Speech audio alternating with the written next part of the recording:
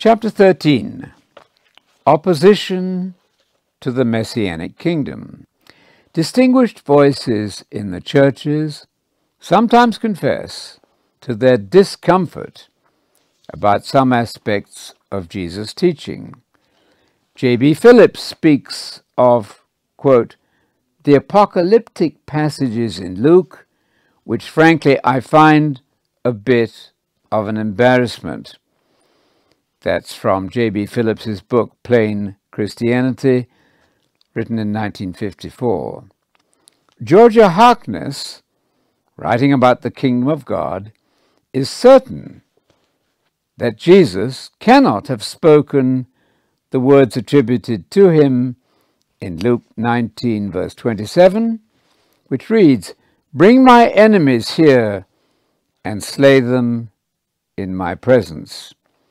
That's from Georgia Harkness's book, Understanding the Kingdom of God, written in 1974. The apocalyptic Jesus has, as we see from these quotes, for a long time been unwelcome in the church bearing his name.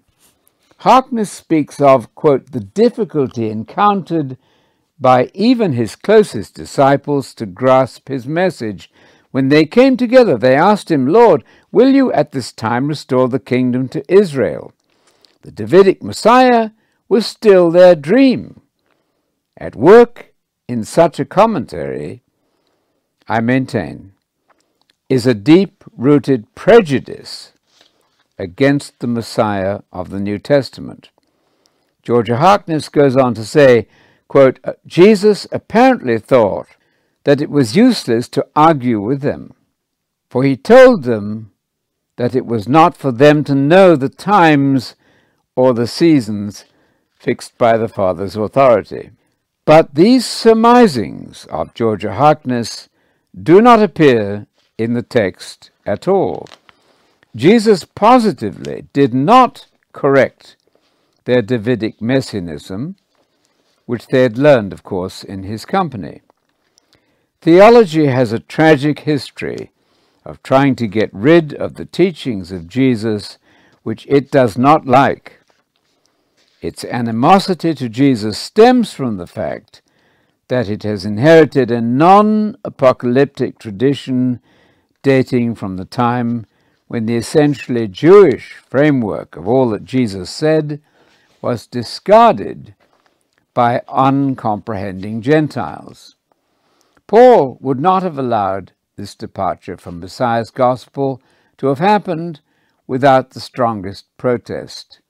He painstakingly instructs the Gentiles at Rome and in Galatia in the detail of the Abrahamic basis of the Christian gospel. He did not excuse the Gentiles from the task of gaining a thorough understanding of the Hebrew roots of the gospel. He never departed during the whole of his career from the apocalyptic future kingdom message which he preached everywhere. The same certainly cannot be said of historic Christianity, in which the kingdom, conceived of as a revolutionary message about God's intention to restore sovereignty to the earth at the return of Jesus, has been conspicuous by its absence. There are clear indications in the theological literature of a desire to keep the historical Jesus and his apocalyptic message at arm's length. When this happens, the gospel is jeopardized. The goal of Christianity is transformed into a vague hope of, quote, heaven, instead of a passionate longing for peace and prosperity in the Messianic kingdom on earth. A shrewd observer of the damage which has occurred to biblical faith observed that, and I quote, the shift from apocalyptic to other forms of thought does indeed constitute something like a, quote, fall of Christendom. It was a fall from the apocalyptic world of early Christianity to Platonic categories of thought.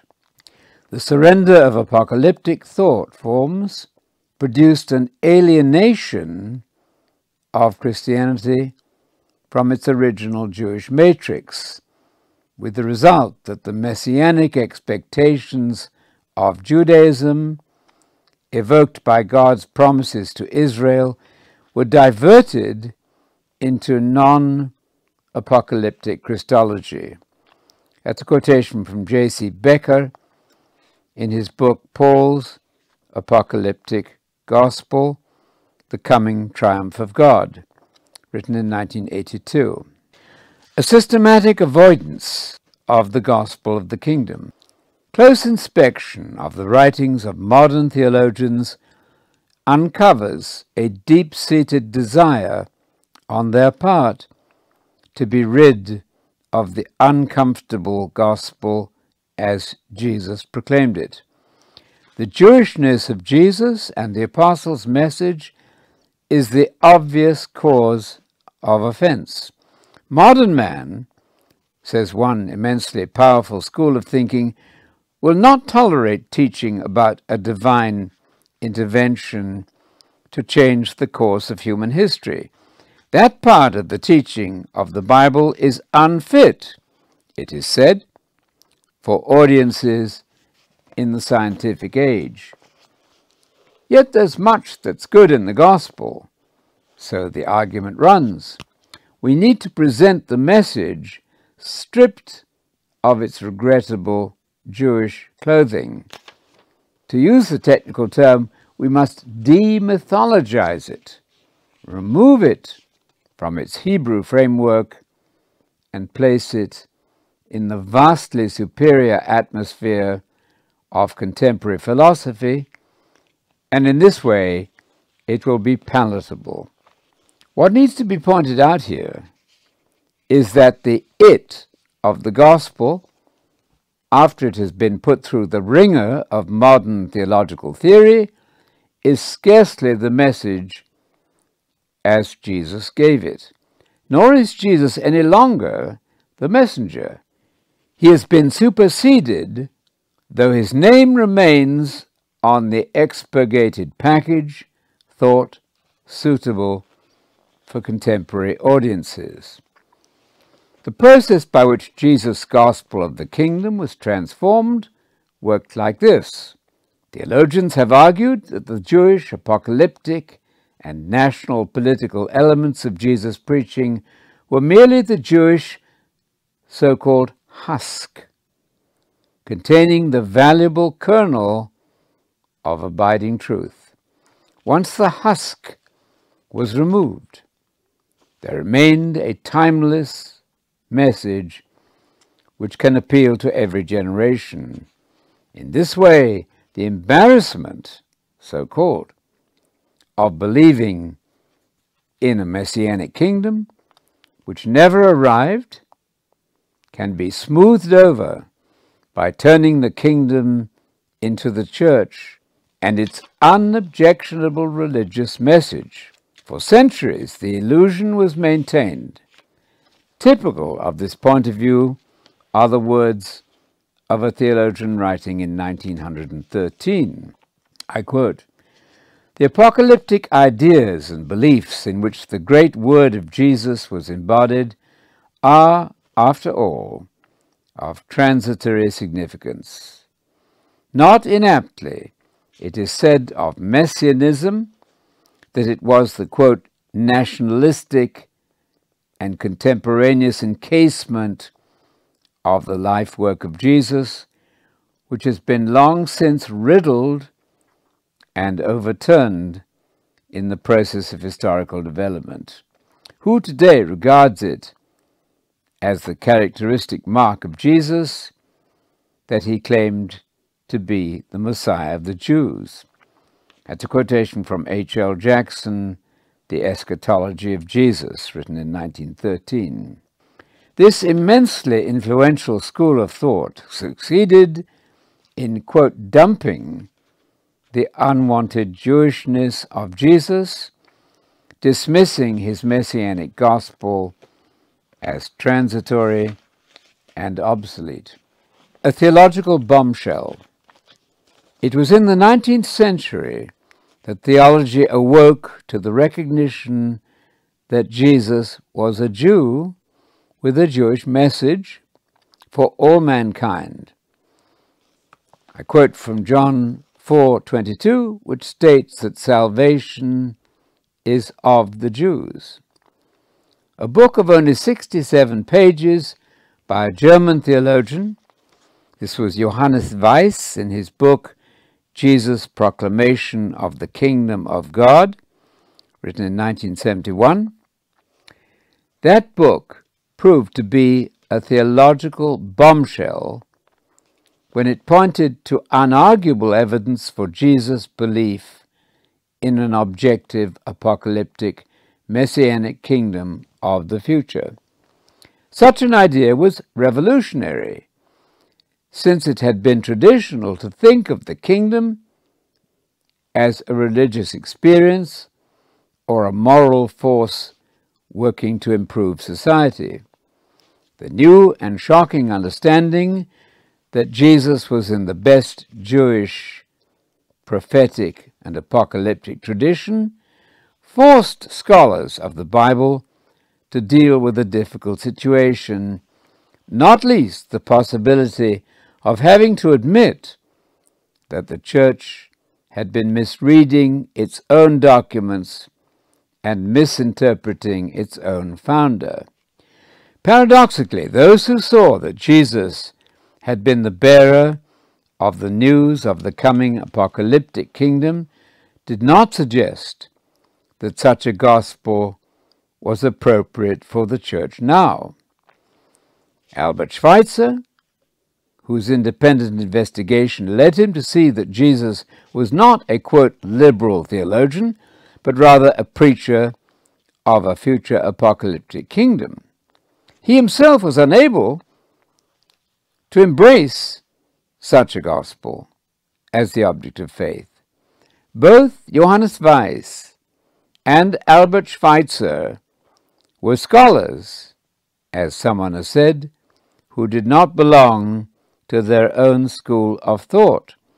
Quite astonishingly, they deemed it, quote, better to cling to the modernized ethical construction of Jesus' message, although it rests on a misunderstanding, than try to retain Jesus' antiquated eschatological ideas.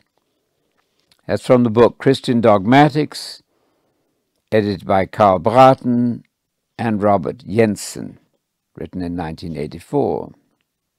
Avoidance, then, of the awkward Jewishness of Jesus' gospel was achieved by variations of the same, quote, husk and kernel theory.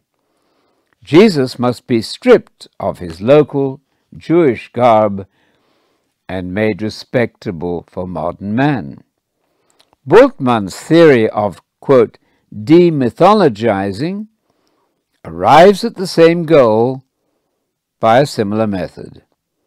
What counts for Bultmann is the permanent call to decision in Jesus' message. The Jewish framework, according to Bultmann, can be dispensed with as the relic of a primitive worldview which we have outgrown. In England, the famous C.H. Dodd proposed the extraordinary theory that Jesus spoke only of the presence of the kingdom and not of any future cataclysmic manifestation by which a new age would be introduced. Dodd was confident, with his theory of, quote, realized eschatology, that the early church must be blamed for reverting to the old so-called Jewish concept of a future kingdom and of Jesus as the Messiah, destined to, quote, come in the clouds with power and great glory. It must be said that all attempts to separate Jesus from his Jewish apocalyptic background and teaching are doomed to fail. it would be much more honest if the church were to say plainly, quote, "We reject Jesus," rather than affirming that we accept him, but only on condition that he give up his unfortunate so-called messianic insistence that the kingdom is going to enter history in the future as a world event for which the church of every generation is to prepare with solemn urgency. Christianity, divorced from its prophetic apocalyptic framework, is a pale reflection of the faith of the Bible, and it seems that the Protestant claim to be following Scripture is an empty boast as long as theology feels free to interpret away whatever is deemed unwanted and unsuitable. As one observer of the Church's method of dealing with the kingdom of God observes, and I quote, "Analysis of the precise character of the eschatological beliefs of Jesus and the early communities has been complicated by a high degree of semantic confusion, if not obfuscation. There can be no doubt that Jesus and the evangelists looked for the future actualization of the decisive last events, the coming or manifestation of the Son of Man, the judgment of the living, and the coming of the kingdom or the coming age. That this certainty has played but little part in contemporary exegesis and theology can be attributed primarily to the dogmatic or philosophical interests, or rather aversions, of the so-called doers of exegesis and theology. It is only quite recently that these, quote, futuristic beliefs are coming to be recognized as something other than a primitive Jewish and early Christian absurdity to be disposed of quickly and, if possible, quietly. That's a quotation from Richard Hyers, The Kingdom of God in the Synoptic Tradition, written in 1970. Little does the average churchgoer know of what has been happening behind the scenes in the halls of theology, in which his leader most probably has received his official training. All students of the Bible recognize that God appointed different, quote, dispensations or arrangements for different periods of history. The Mosaic dispensation, for example, made demands on the faithful different from those required under the New Testament gospel. But, quote, dispensationalism goes much further. It maintains that the gospel of the kingdom was preached by Jesus to Jews only, until they refused the offer of the kingdom, whereupon a different gospel, the gospel of grace, was introduced by Paul. The theory then holds that the gospel of the kingdom will be reinstated 7 years before the return of Christ, a time when, according also to dispensationalism, the church will have been removed from the earth by the so-called pre-tribulation rapture.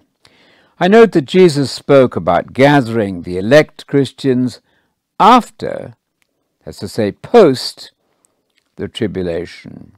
Matthew 24, verses 29 to 31.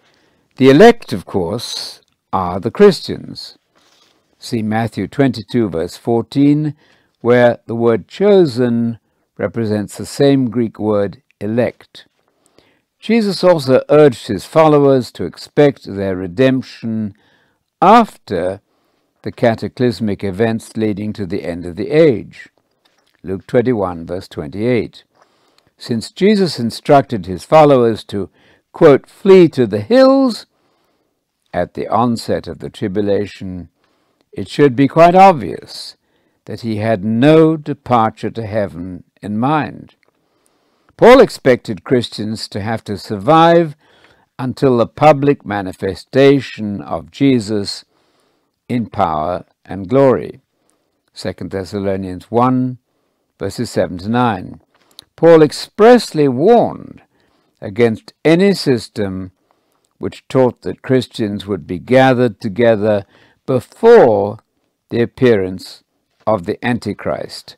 For that fact, see 2 Thessalonians 2, 1 to 4. The dispensationalist so-called system has been forced upon the text of Scripture in the interest of a theory alien to the Bible. As we've pointed out, Luke went to great lengths to show that Paul's gospel was not different from that of Jesus. Both men preached the gospel about the kingdom. You'll find that fact established by Luke 4 and verse 43 and so on in the teaching of Jesus, and then in Acts 19 verse 8, Acts 20 verse 25, and Acts 28 verses 23 and 31. Paul, contrary to dispensationalism, knew nothing about a difference between the gospel of grace in Acts 20 verse 24 and, quote, preaching the kingdom in Acts 20 verse 25. He deliberately equates these two gospel messages, preaching the kingdom and preaching the gospel of grace. As F.F. Bruce rightly says, I quote, "It is evident from a comparison of Acts 20 verse 24 with the next verse that the preaching of the gospel of grace is identical with the proclamation of the kingdom." That's from F.F. Bruce's commentary on Acts, written in 1952. This incontrovertible evidence is flatly contradicted by contemporary dispensationalism. Dr. Erwin Lutzer of Moody Church Radio Ministries states, quote, "I believe that the gospel of the kingdom is different from the gospel of the grace of God.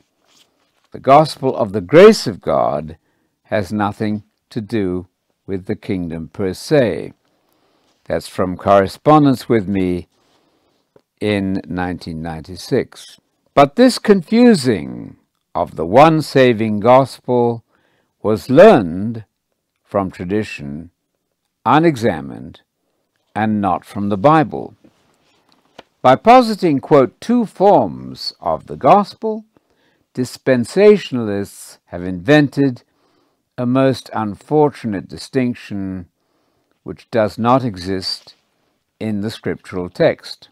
Dispensationalism formally cancels the gospel as Jesus preached it. Could the church have suffered a greater disaster than this systematic curtailing of Jesus' own gospel preaching? A.C. Gaebelein was a leading exponent of the dispensationalist divided gospel theory.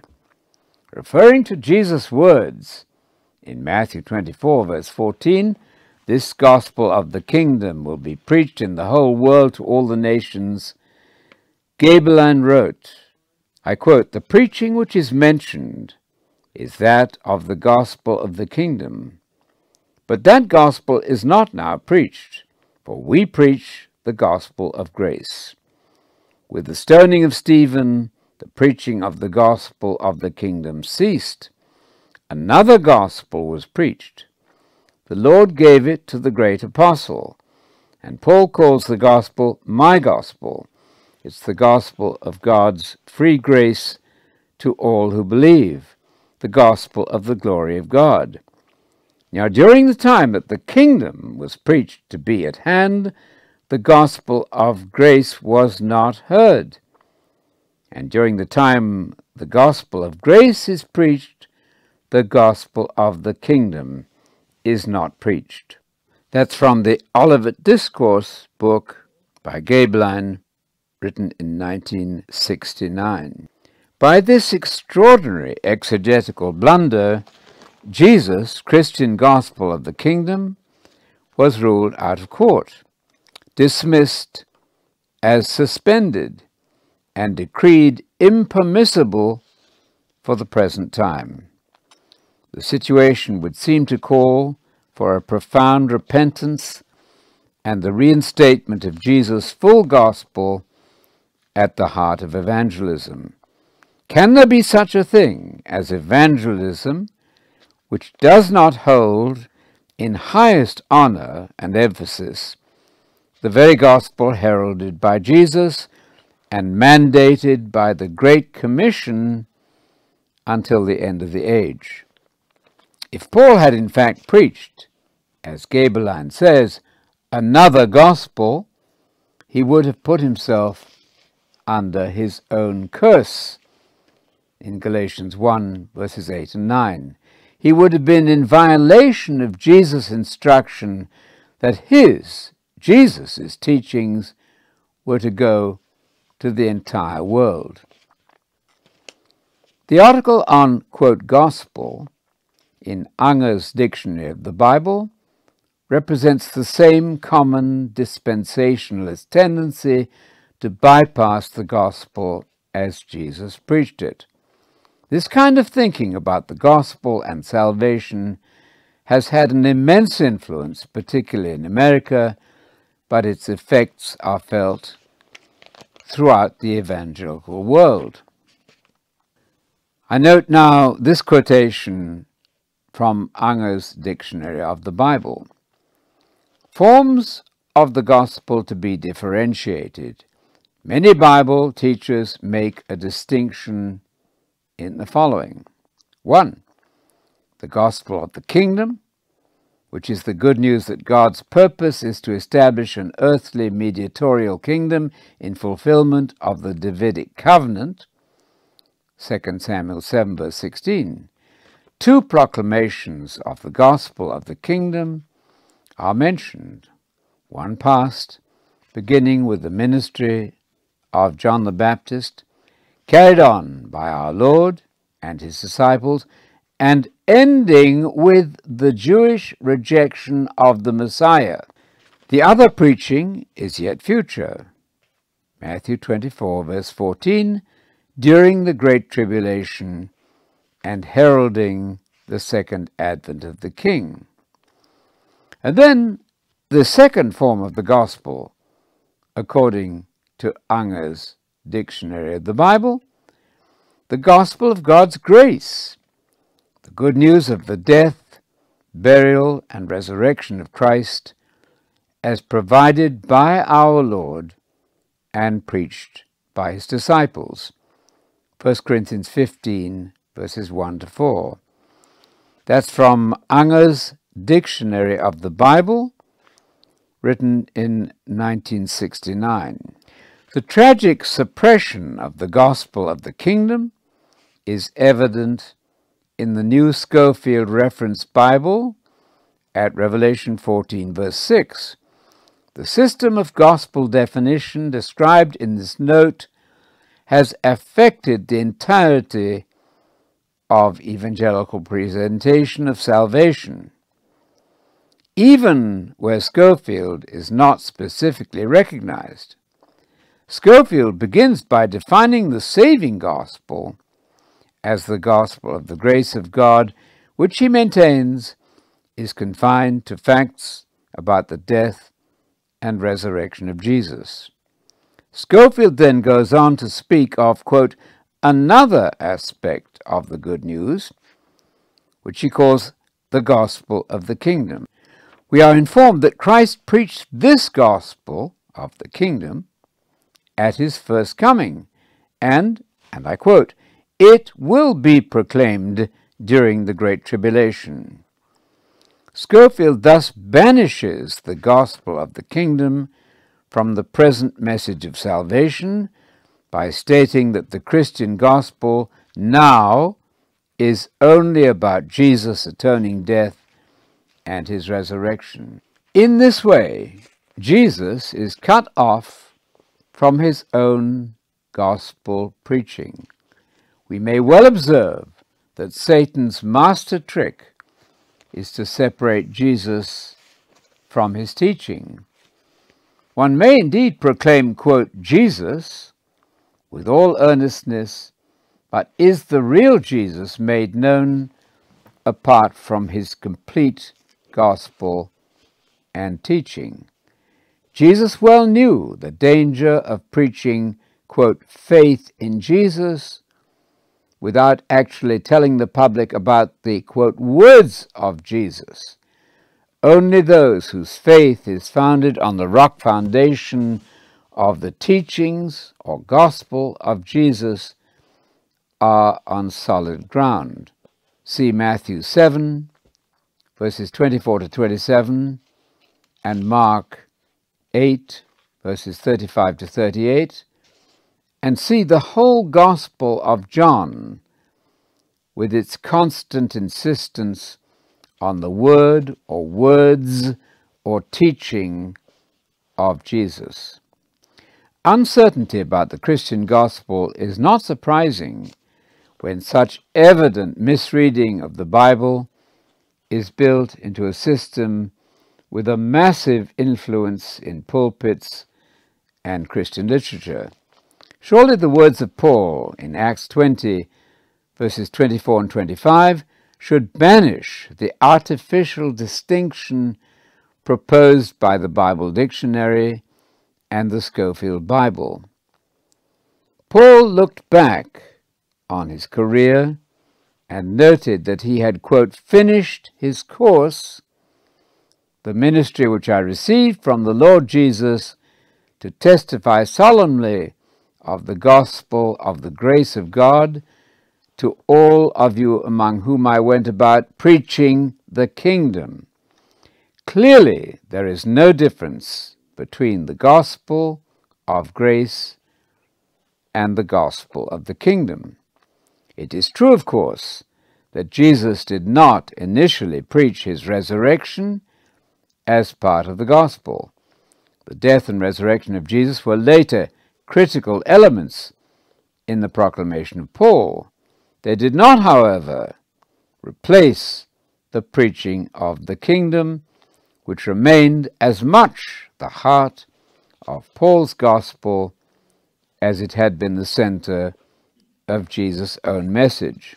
When Jesus embarked on his intensive evangelistic campaign in Galilee in about 27 AD, he summoned his audience to a radical change of heart based on the national belief that God was going to usher in the worldwide kingdom promised by Daniel and all the prophets. Intelligent belief in the promise of the kingdom is to be the disciples' first step, coupled with a major U-turn in lifestyle. In this way, men and women can align themselves with God's great purpose for the earth. The nature of Jesus' activity was that of a herald, making a public announcement on behalf of the one God of Israel. The thrust of the message was that each individual should undertake a radical redirection of his life in face of the certainty of the coming kingdom of God. This was, and still is, the essence of the Christian gospel. How can it be otherwise when it is the gospel message which comes from the lips of Christ himself? It is a matter of common sense to recognize that by using the term kingdom of God, Jesus would have evoked in the minds of his audience, steeped as they were in the national hope of Israel, a divine worldwide government on earth with its capital at Jerusalem. This is what the kingdom of God would certainly have meant to Jesus' contemporaries. The writings of the prophets, which Jesus as a Jew recognized as the divinely authorized Word of God, had unanimously promised the arrival of a new era of peace and prosperity. The ideal kingdom would rule forever. God's people would be victorious in a renewed earth. Peace would extend across the globe.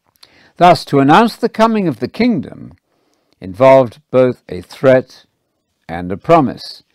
To those who responded to the message by believing it and reordering their lives accordingly, there was a promise of a place in the glories of the future divine rule. To the rest, the kingdom would threaten destruction, as God executed judgment upon any not found worthy of entering the kingdom when it came. This theme governs the whole New Testament. In the light of this primary concept, the teaching of Jesus becomes comprehensible. It is an exhortation to win immortality in the future kingdom and to escape destruction and exclusion from the kingdom. Traditional systems of gospel preaching are saddled with the unbiblical destiny of the believer described as, quote, heaven. The Abrahamic covenant, which underlies the Christian gospel of the kingdom, is then applied to Jews only. But it is the Christians who, according to Jesus, are destined to, quote, inherit the earth. Matthew 5, verse 5, and the kingdom. Further opposition to the Messianic Jesus. The association of the kingdom of God with a spectacular divine intervention leading to the establishment of a new world order has proven to be an embarrassment to much of the theology of the past 1600 years.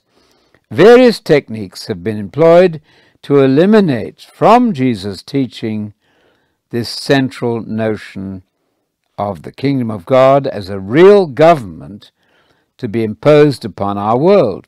However, the vision of the prophets, which Jesus came to confirm, Romans 15, verse 8, is unmistakably clear, and there is ample evidence in the New Testament to show that Jesus shared with his contemporaries the hope for an actual, quote, exterior kingdom in which he and his followers would enjoy positions of authority.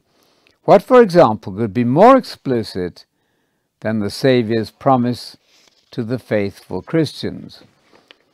I quote, "To those who prove victorious and keep working for me until the end, I will give the authority over the pagans which I myself have been given by my Father, to rule them with an iron scepter and shatter them like earthenware. Those who prove victorious I will allow to share my throne, just as I was victorious myself and took my place with my Father on his throne." As from Revelation 2, verse 26, and Revelation 3, verse 21, as translated by the Jerusalem Bible. These assurances were given to the church as, quote, the message of the Son of God, the faithful and true witness. Revelation 2, verse 18, Revelation 3, verse 14. They proceed directly from Jesus to his church. As is well known, they reflect accurately the Jewish and New Testament Christian hope for world dominion under the promised Messiah and his faithful people, just as Daniel had predicted. In the same book, we find an angelic chorus singing of the wonders of God's plan, and their hymn is in praise of the Messiah, the executive of the divine plan. I quote, "You are worthy to take the scroll and break the seals of it, because you were sacrificed, and with your blood you bought men for God of every race, language, people, and nation, and made them a line of kings and priests to serve our God and to rule the world. Revelation 5, verses 9 and 10 from the Jerusalem Bible. The tendency to want to collapse these plain statements and render them less, quote, offensive is apparent in contemporary Christian literature, but it must be consciously overcome. In order to make Jesus more, quote, religious and less political, many have tried to think only of a present, quote, reign of the church or a, quote, reign of Christ, quote, in the heart. But this is evidently not what these kingdom texts say. The rulership promised to the believer will be granted only after he has become victorious through the trials of the present life.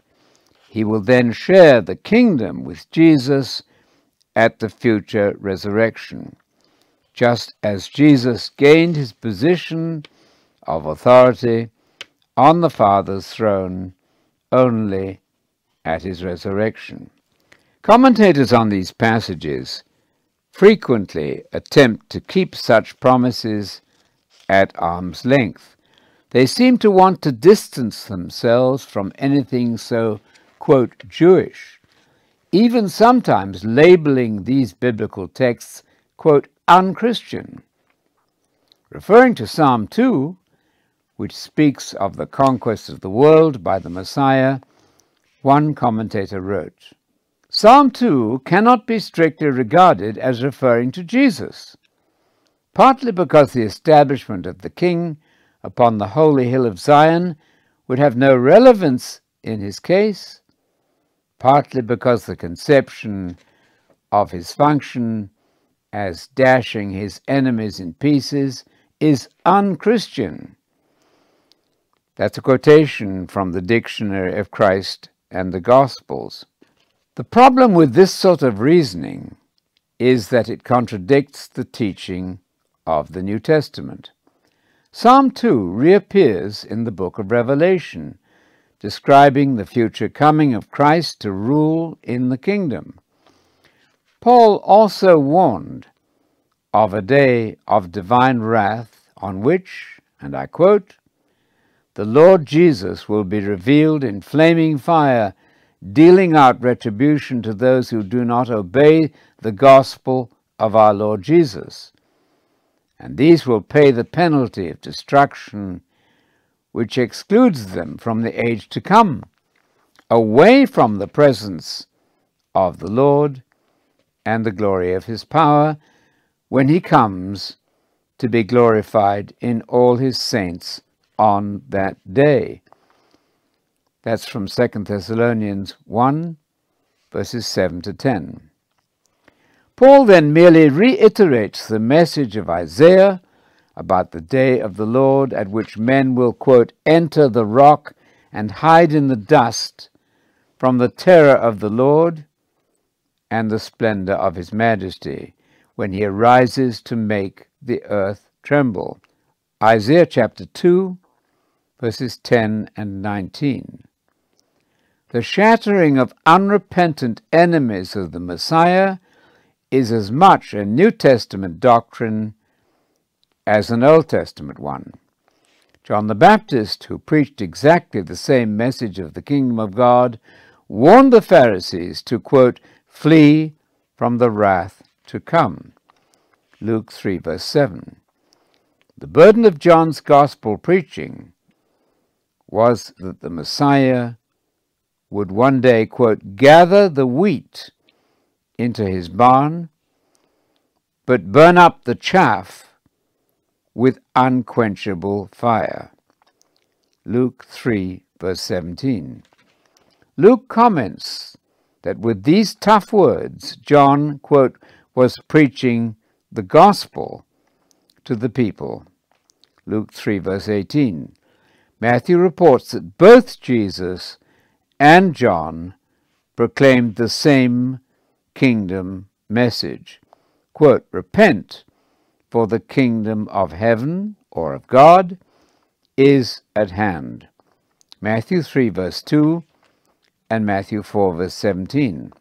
Another way of avoiding this uncomfortable material is to categorize it as belonging to a genre of literature known as apocalyptic, as though classifying it might make it less offensive. The teaching of Jesus, set as it is within the framework of the book of Daniel, is indeed Christian apocalyptic. It includes, along with all its assurances of the grace and mercy of God, a description of a catastrophic divine intervention, introducing a new era and a new government on earth. The book of Revelation comes to us as the revelation granted to Christ by God. Revelation 1 verse 1 and 2. It is no less a reflection of the mind of Jesus than any other of his teachings recorded in the New Testament. If to some the promise of the followers of Jesus of, quote, power over the nations, if that seems to be too political, it may be because the nature of the kingdom of God has not been grasped. What is political is not therefore necessarily unspiritual. Deeply ingrained habits of thought have long caused us to think that things which are spiritual are divorced from real political structures functioning on earth. The Hebrew outlook which Jesus shared does not, however, operate in those dualistic terms, nor therefore must we, if we wish to be in tune with the historical and risen Jesus. Jesus had earlier spoken at the Last Supper of his intention to share rulership with his disciples in the kingdom. He assured them of a place of honor as ministers of state in a new government. This, in fact, was the essential point of the new covenant, reflecting a theme found also in the covenant mediated by Moses, which was also centered on kingship in the kingdom. Exodus 19, verses 5 and 6. I quote, "You are the ones who have stood by me in my trials, and just as my Father has covenanted a kingdom to me, I covenant with you the right to eat and drink with me in my kingdom, and you will sit on thrones governing the 12 tribes of Israel." That's a quotation from Luke chapter 22, verses 28 to 30. Michael Wilcox, in his book, The Savior of the World, The Message of Luke, written in 1979, renders the word appoint as covenant to give you. The noun covenant occurs in the immediate context in Luke 22, verse 20. Precisely the same political reward had been promised to the apostles on an earlier occasion, with a special note of the time when the messianic government would come into power. I quote, "And Jesus said to them, 'Truly I say to you, that you who have followed me in the new world, when the Son of Man will sit on his glorious throne, you also shall sit upon 12 thrones governing the 12 tribes of Israel.'" That's a quotation from Matthew 19, verse 28. And I note too that Job 14, verse 14, in the Septuagint version, links the regeneration, the palingenesia, with the resurrection of the dead. Job expects to, quote, wait until he comes to be again, palingenome. This is his response to his own question in Job: if a man dies, will he come to life again? Job 14, verse 14. Formidable barriers have been erected over the centuries against our grasping the fundamental concept presented to us by Jesus in his good news about the kingdom of God. By removing the kingdom from its biblical context, it has been possible to, so to speak, reinterpret it, which is a sophisticated way of abandoning the original meaning, and replace it with our own more acceptable, quote, kingdom in the hearts of men. Thus, a new version of the gospel of Jesus has replaced his original message. Jesus' name has been added to our, quote, good causes, while the good news about the kingdom, understood as Jesus meant it, has largely been discarded. Opposition to the Messiah's kingdom and the book of Revelation. A major underlying cause of the traditional attempts to tone down the so-called uncomfortable aspects of Jesus' teaching is found in the attitude of some Christian commentary on the book of Revelation. It has been the habit of some to display a dislike of Jesus the Christ when they're confronted with the Savior's messianic outlook. We can most easily illustrate this antipathy to the messianic kingdom, and thus to the gospel of the kingdom, by citing a school of thought which denies that the book of Revelation derives its inspiration from Jesus Christ. To scholars of this persuasion, the Revelation was written by one who, and I quote, one who lives on the learned results of past ages. He has studied books and digested books. He has drawn his great eschatological, that's to say relating to the future, system from them. This very human wisdom he produces as if it were God's word, and he tries to conceal from himself his insight into the real origin of the book by making as loud assertions of its divine origin as possible. Thereby his work becomes a memorial of the decay of prophecy.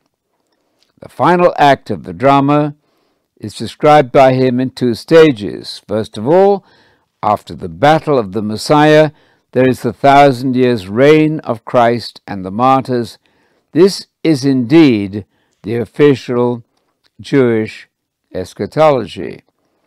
We have here the most entire reversion conceivable to the old, familiar, national Jewish language. The Christian people takes the place of the Jewish and takes over its contempt for the Gentiles.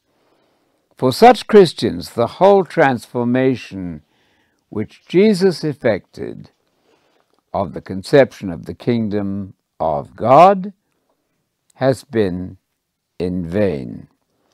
That's a quotation from Paul Wernle in his Beginnings of Christianity, written in 1903. So much for the Jesus of the book of Revelation. He is just an ignorant Jew. Unfortunately for those who belong to this school, which represents an influential theological tradition, begin by misunderstanding Jesus and his message of the kingdom. They then accuse Jesus, in the book of Revelation, of contradicting their misconception. It appears that unbelief carries with it an inevitable penalty. Quote, "If you will not believe, neither shall you understand." That's a quotation from Isaiah chapter 7, verse 9 in the Septuagint. We cite further evidence of the fact that Jesus' message in the book of Revelation, and thus his whole messianic outlook, has been dismissed as unfit for modern believers. One book requires notice by reason of its peculiar character and of its influence on Christian eschatology, teaching about the future, namely the Revelation of John. Most of the visions contain so little that is specifically Christian, I add, although given by Jesus Christ, that it has been seriously questioned whether they were not appropriated entire from Jewish sources with only a superficial adaptation to Christian use. Whatever degree of literary originality may be allowed the author, the matter is Jewish throughout. The resurrection of the saints to enjoy the 1,000-year reign of the Messiah, the war of Gog and Magog at the end of the millennium and their destruction, the general resurrection and the last judgment, the New Jerusalem descending from heaven in all its glitter of gold, even to the river of life, and the trees bearing monthly crops of new fruit and medicinal leaves, are the trite ideas and imagery of Jewish eschatology, with its corporeal resurrection and its millennial reign. These were brought over into the church and found acceptance among ignorant Christians. In the 2nd century millenarian eschatology, belief that the saints will rule with Christ for 1,000 years became orthodoxy in Asia Minor and the wide regions which took their theology from that source. It is the faith of Irenaeus. It has survived through all the vicissitudes of theology and over again has broken out in epidemics of enthusiasm. End of quotation from G.F. Moore in his History of Religion. We may applaud this excellent summary of what the book of Revelation expects in the future, while marveling at the cavalier fashion in which the great truths of the New Testament and the Old Testament are banished as non-Christian, and Jesus' vision is dismissed as, quote, trite. A little-known fact about the founding fathers of large sections of Protestant Christianity will help to explain why large sections of the Christian world have rejected the messianic gospel of Jesus. Luther, at first, in his preface to his translation of the New Testament in 1522, expressed a strong aversion to the book of Revelation, declaring that to him it had every mark of being neither prophetic nor apostolic. He cannot see that it was the work of the Holy Spirit. Moreover, he does not like the commands and threats which the writer makes about his book in Revelation 22, verses 18 and 19, and the promise of blessedness to those who keep what is written in it in Revelation 1, verse 3 and 22, verse 7, when, as Luther says, no one knows what that is, to say nothing of keeping it. And there are many nobler books to be kept. Moreover, many fathers rejected the book. Finally, everyone thinks of it whatever his spirit imparts. My spirit, said Luther, cannot adapt itself to this book, and a sufficient reason why I do not esteem it highly is that Christ is neither taught nor recognized in it, which is what an apostle ought before all things to do. Now, later on in 1534, Luther finds a possibility of Christian usefulness in the book, but he still thought it to be a hidden, dumb prophecy unless interpreted, and upon the interpretation no certainty has been reached after many efforts. Luther remained doubtful about its apostolicity, and in 1545 he printed it with Hebrews, James, and Jude as an appendix to his New Testament, not numbered in the index. And then Zwingli, a leading reformer, regarded Revelation as, quote, not a biblical book. And even Calvin, with his high view of inspiration, does not comment on 2nd and 3rd John or Revelation. That information is found in the Hastings Dictionary of the Bible in the article on Revelation. Readers should reflect on the remarkable fact that churches have continued to place considerable faith in the spiritual leadership of Calvin and Luther, despite the former's hesitancy about the apocalypse. Calvin wrote no commentary on Revelation, and the latter's apparent failure, that's to say, Luther's apparent failure to heed the warnings of Jesus given in the Revelation. I quote, I testify to everyone who hears the words of the prophecy of this book, if anyone adds to these things, God will add to him the plagues written in the book. And if anyone takes away from the words of the prophecy, God will take away his part out of the book of life, and out of the holy city, and from the things which are written in this book. That's a quotation from Revelation 22, verses 18 and 19. Another quotation from Revelation, Blessed is he who keeps the sayings of the prophecy of this book. Blessed is he who reads, and they who hear the words of this prophecy, and keep the things which are written in it, for the time is at hand. Revelation 1, verse 3. This hardly sounds as if the book could be safely relegated to an appendix.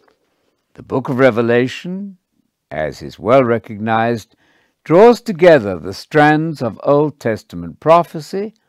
It contains hundreds of allusions to and quotations from the Hebrew Bible, and describes the establishment of the kingdom of God on earth at the second coming of Jesus.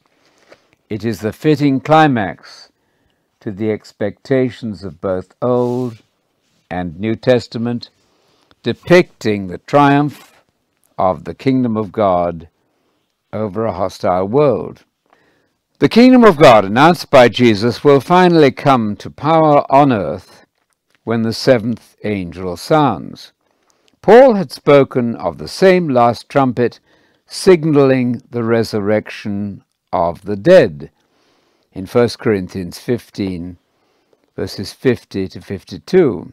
I quote, The kingdoms of this world have become the kingdom of our Lord and of his Messiah, and he shall reign forever and ever. We give you thanks, O Lord God Almighty, who is and was and is to come, because you have assumed power and have begun to reign. Compare with that Psalm 97, verse 1, and Psalm 99, verse 1, the Lord has begun to reign. And the nations were angry, and your wrath has come, and the time of the dead that they should be judged, and that you should give reward to your servants, the prophets, and to the saints, and to those who fear your name, small and great, and should destroy those who destroy the earth. That's a quotation from Revelation chapter 11, verses 15 to 18. This is the kingdom of God announced in the gospel message. and the kingdom for which Christians are to pray, Thy kingdom come. It is not widely recognized that in so praying, Christians anticipate the overthrow of human governments in order that peace and harmony may prevail across the globe. One fact is unmistakably clear in the New Testament: the kingdom of God will come only as a result of a divine intervention, bringing to an end the, quote, present evil age. An anti-messianic tendency. The rejection of the book of Revelation points to a deeply rooted anti-messianic tendency in much traditional theology.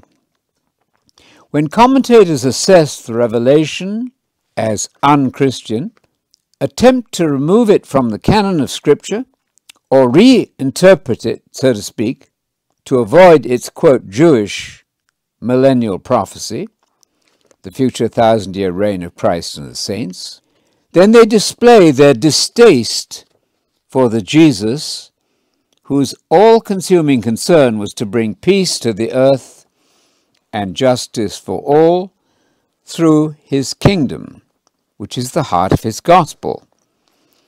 The real Jesus never abandoned the prophet's hope for messianic government on earth. Jesus knew, however, that the worldwide triumph of the kingdom must await his second coming in glory. His miraculous activity in Palestine was indeed a demonstration of the power of the kingdom in advance of its coming. Thus, in the New Testament, the day of the Lord is expected to arrive when Jesus returns, quote, in flaming fire, taking vengeance on those who do not know God.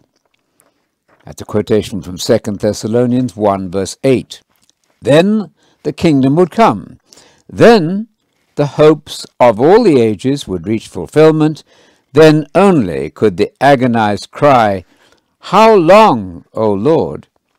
find its answer. It is to this messianic future that the New Testament strains in verse after verse.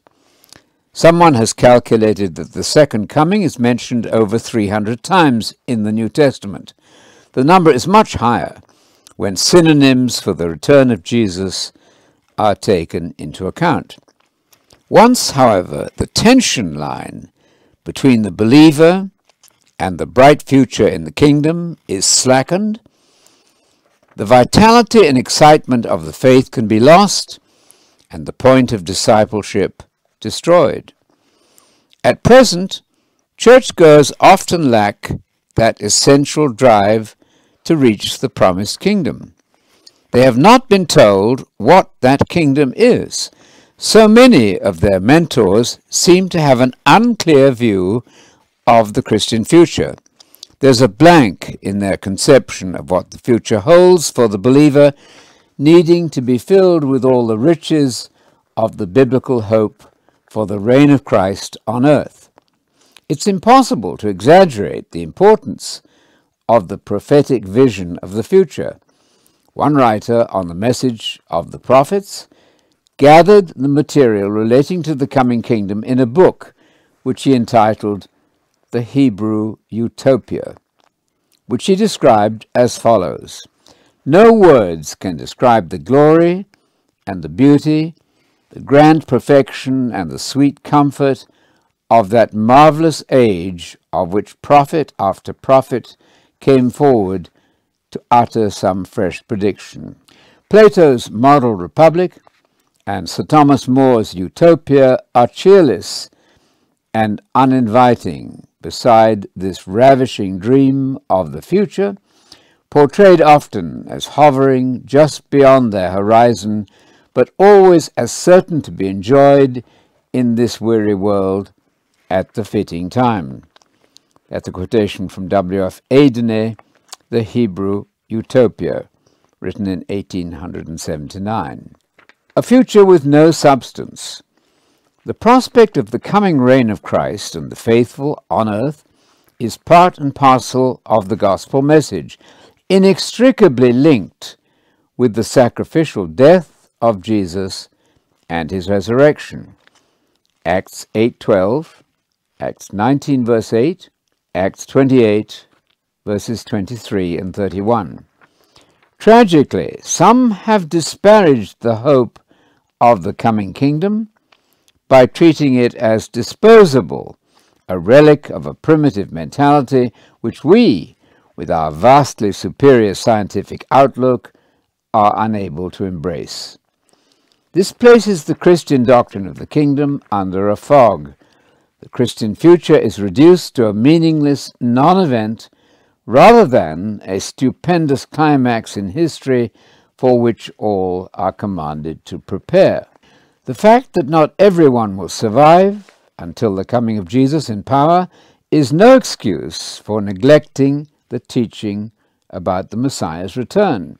The date of that return is known to no one. Those believers who have died before the end of the age will take part in the glory of the kingdom through resurrection. 1 Thessalonians 4 verse 13, 1 Corinthians 15 verse 23, and Revelation 11 verses 15 to 18. The following inquiry was addressed to a representative of the clergy in a Presbyterian magazine.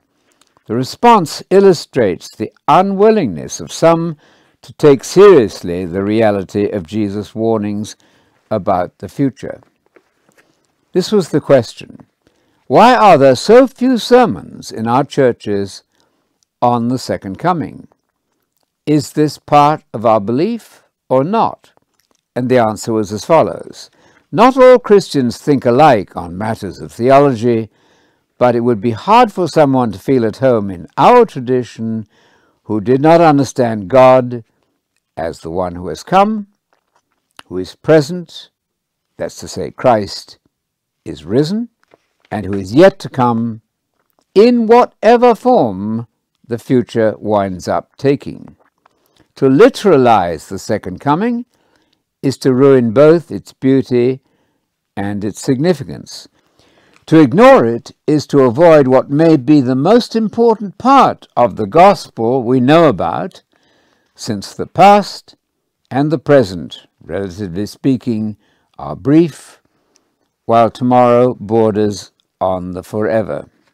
An appropriate reaction to this answer appeared in a later issue of the magazine, as follows, quote, "I compliment the Reverend so-and-so for his elusive non-answer to what I'm sure was a serious question concerning the second coming of Jesus Christ. If I understand his answer, he said, in effect, we don't all agree, but if you want to be comfortable in our fellowship, you will need to agree that Jesus is coming again, but not really. For if you actually believe in the second coming, you will ruin both its beauty and its significance. Yet you can't ignore it because it's in the future. Why not a simple answer? Why not admit that those who cannot receive the Bible literally must spiritualize the second coming because it is too large a segment of the New Testament to be ignored?" That question and answer was cited from the United Presbyterian magazine, written in 1981. This approach to the New Testament doctrine about the future is not untypical of much of what has gone under the name of Christian teaching over many centuries. It has been hard for many to detect the trick being played with words when an outright rejection of the biblical doctrine of the kingdom is veiled by impressive, quote, theological language. What much traditional theology has done to the second coming should not be graced with the term, quote, spiritualize. It has neutralized and evaporated the return of Christ. The whole vision of the prophets and the whole gospel of the kingdom is in jeopardy if its dominant future element is removed. Even the gospel proposed by many evangelicals suffers from the same absence of any future reference in the message. Definitions of the Gospel. A definition of the Gospel was offered by the Lausanne Conference on Evangelism in 1974. It speaks of the forgiveness of sins through the death of Jesus, of his resurrection, and of his present reign in heaven. It says nothing, however, about the kingdom of God as the goal of the Christian believer. The future dimension of salvation, so prominent in the New Testament, is absent. This absence of the kingdom appears to cut the gospel message in half, stripping it of its strong emphasis on God's plan to send his Son back to the earth to reign with his followers in the messianic government promised by the prophets. I quote here from the Lausanne Covenant. To evangelize is to spread the good news that Jesus Christ died for our sins and was raised from the dead according to the Scriptures, and that as reigning Lord he now offers the forgiveness of sins and the liberating gift of the Spirit to all who repent and believe. This definition, however, lacks the central future kingdom component, characteristic of the Bible. We propose that the statement might be amended as follows. I quote now, "To evangelize is to spread the good news that God has planned as the goal of history and for the reassertion of his sovereignty on earth to establish the kingdom of God when Jesus returns. That Jesus now offers forgiveness and new life through his death and resurrection to all those who repent and believe the message." Mark 1, verses 14 and 15.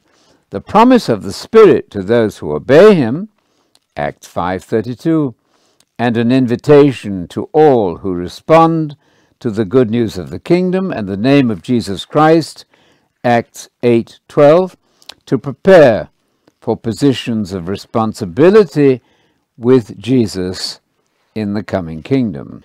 A suppression of information.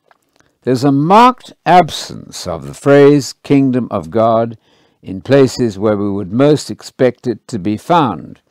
A prominent leader of the ecumenical movement, who served as Associate General Secretary of the World Council of Churches, observes that, and I quote, "The kingdom of God was the central theme of the preaching of Jesus as we find it in the New Testament. And yet it cannot be said that it has been the central theme in the great classical traditions of Christendom. It is not mentioned in the Apostles' Creed. The Nicene Creed says of Christ that, quote, his kingdom shall have no end, but does not use the phrase kingdom of God. The main tradition stemming from the Reformation speaks of preaching the gospel or preaching Christ, but seldom of preaching the kingdom. That's from a book by Leslie Newbegin, The Sign of the Kingdom, written in 1981. A recent tract issued by the Billy Graham Evangelistic Association bears the title, quote, "What is the Gospel?" The writer makes no reference to the gospel of the kingdom, but tells us that the gospel is the gospel of God, the gospel of Christ, the gospel of our salvation, and the gospel of peace. Mention is made also of the phrase gospel of the grace of God, Acts 20, verse 24. But amazingly, the illuminating, explanatory phrase which occurs in the very next verse is entirely omitted. Paul here defines the, quote, gospel of the grace of God as the proclamation of the kingdom, Acts 20, verse 25. A pattern of presenting the gospel with texts only from Romans and John, with the addition of some references to Paul's letters, can be seen in scores of tracts offering, quote, salvation. The widely used, quote, 4 spiritual laws counsels its readers to begin with John, verse 25, and makes no reference to the gospel about the kingdom. I'm referring here to an article, Have You Heard of the 4 Spiritual Laws? Campus Crusade for Christ. More than 1,000 million copies are in print. I add that R.A. Torrey's How to Witness to Anyone, 1986, contains no references to the kingdom of God. The International Standard Bible Dictionary discusses the term gospel and explains that it refers to the message which Christ and his apostles announced. The gospel is that instrument through which the Holy Spirit works. It then points out that, and I quote, in some places it's called the gospel of God, Mark 1:14, Romans 1 verse 1, 1 Thessalonians 2 verses 2 and 9, 1 Timothy 1 verse 11. In others it's called the gospel of Christ, Mark 1 verse 1, Romans 1:16, Romans 15:19, 1 Corinthians 9 verse 12 and 18, Galatians 1 verse 7. In another it's called the gospel of the grace of God, Acts 20 verse 24. In another it's called the gospel of the grace of God, Acts 20 verse 24. In another, the gospel of peace, Ephesians 6 verse 15. The gospel of your salvation, Ephesians 1 verse 13. And yet another, the gospel of glory, or the glorious gospel, 2 Corinthians 4 verse 4. Despite the fact that the gospel is directly connected to the term kingdom, as the good news of the kingdom of God, in some 20 places in Matthew, Mark, and Luke, as well as by implication in scores of verses throughout the New Testament where the word gospel or message or word appears, the International Standard Bible Encyclopedia omits entirely to tell us of the phrase gospel of the kingdom. This extraordinary silence about the kingdom of God is characteristic of so much that is known as Christian evangelism. It's reasonable to ask why the kingdom of God features so little in modern evangelism. The answer is to be found in a long-standing de-emphasis on the Gospels of Matthew, Mark, and Luke, dating from Calvin and Luther. An unconscious offense at the Messianic Jewish Jesus caused these two Protestant leaders to express a curious preference for the Gospel of John over the other 3 Gospels. Luther, writing the preface to his translation of the New Testament in 1522, stated, John's Gospel is the only Gospel which is delicately sensitive to what is the essence of the Gospel and is to be widely preferred to the other 3 and placed on a higher level. That's cited by D. Fuller in Gospel and Law, Contrast or Continuum, written in 1980. Luther was followed by Calvin in this opinion. Calvin even ventured to suggest a different order for Matthew, Mark, Luke, and John, making John the ideal introduction to his 3 fellow reporters of the life of Jesus. The doctrine which points out to us the power and the benefit of the coming Christ is far more clearly exhibited by John than by the Synoptic Gospels. The 3 former Synoptic Gospels exhibit Christ's body, but John exhibits his soul.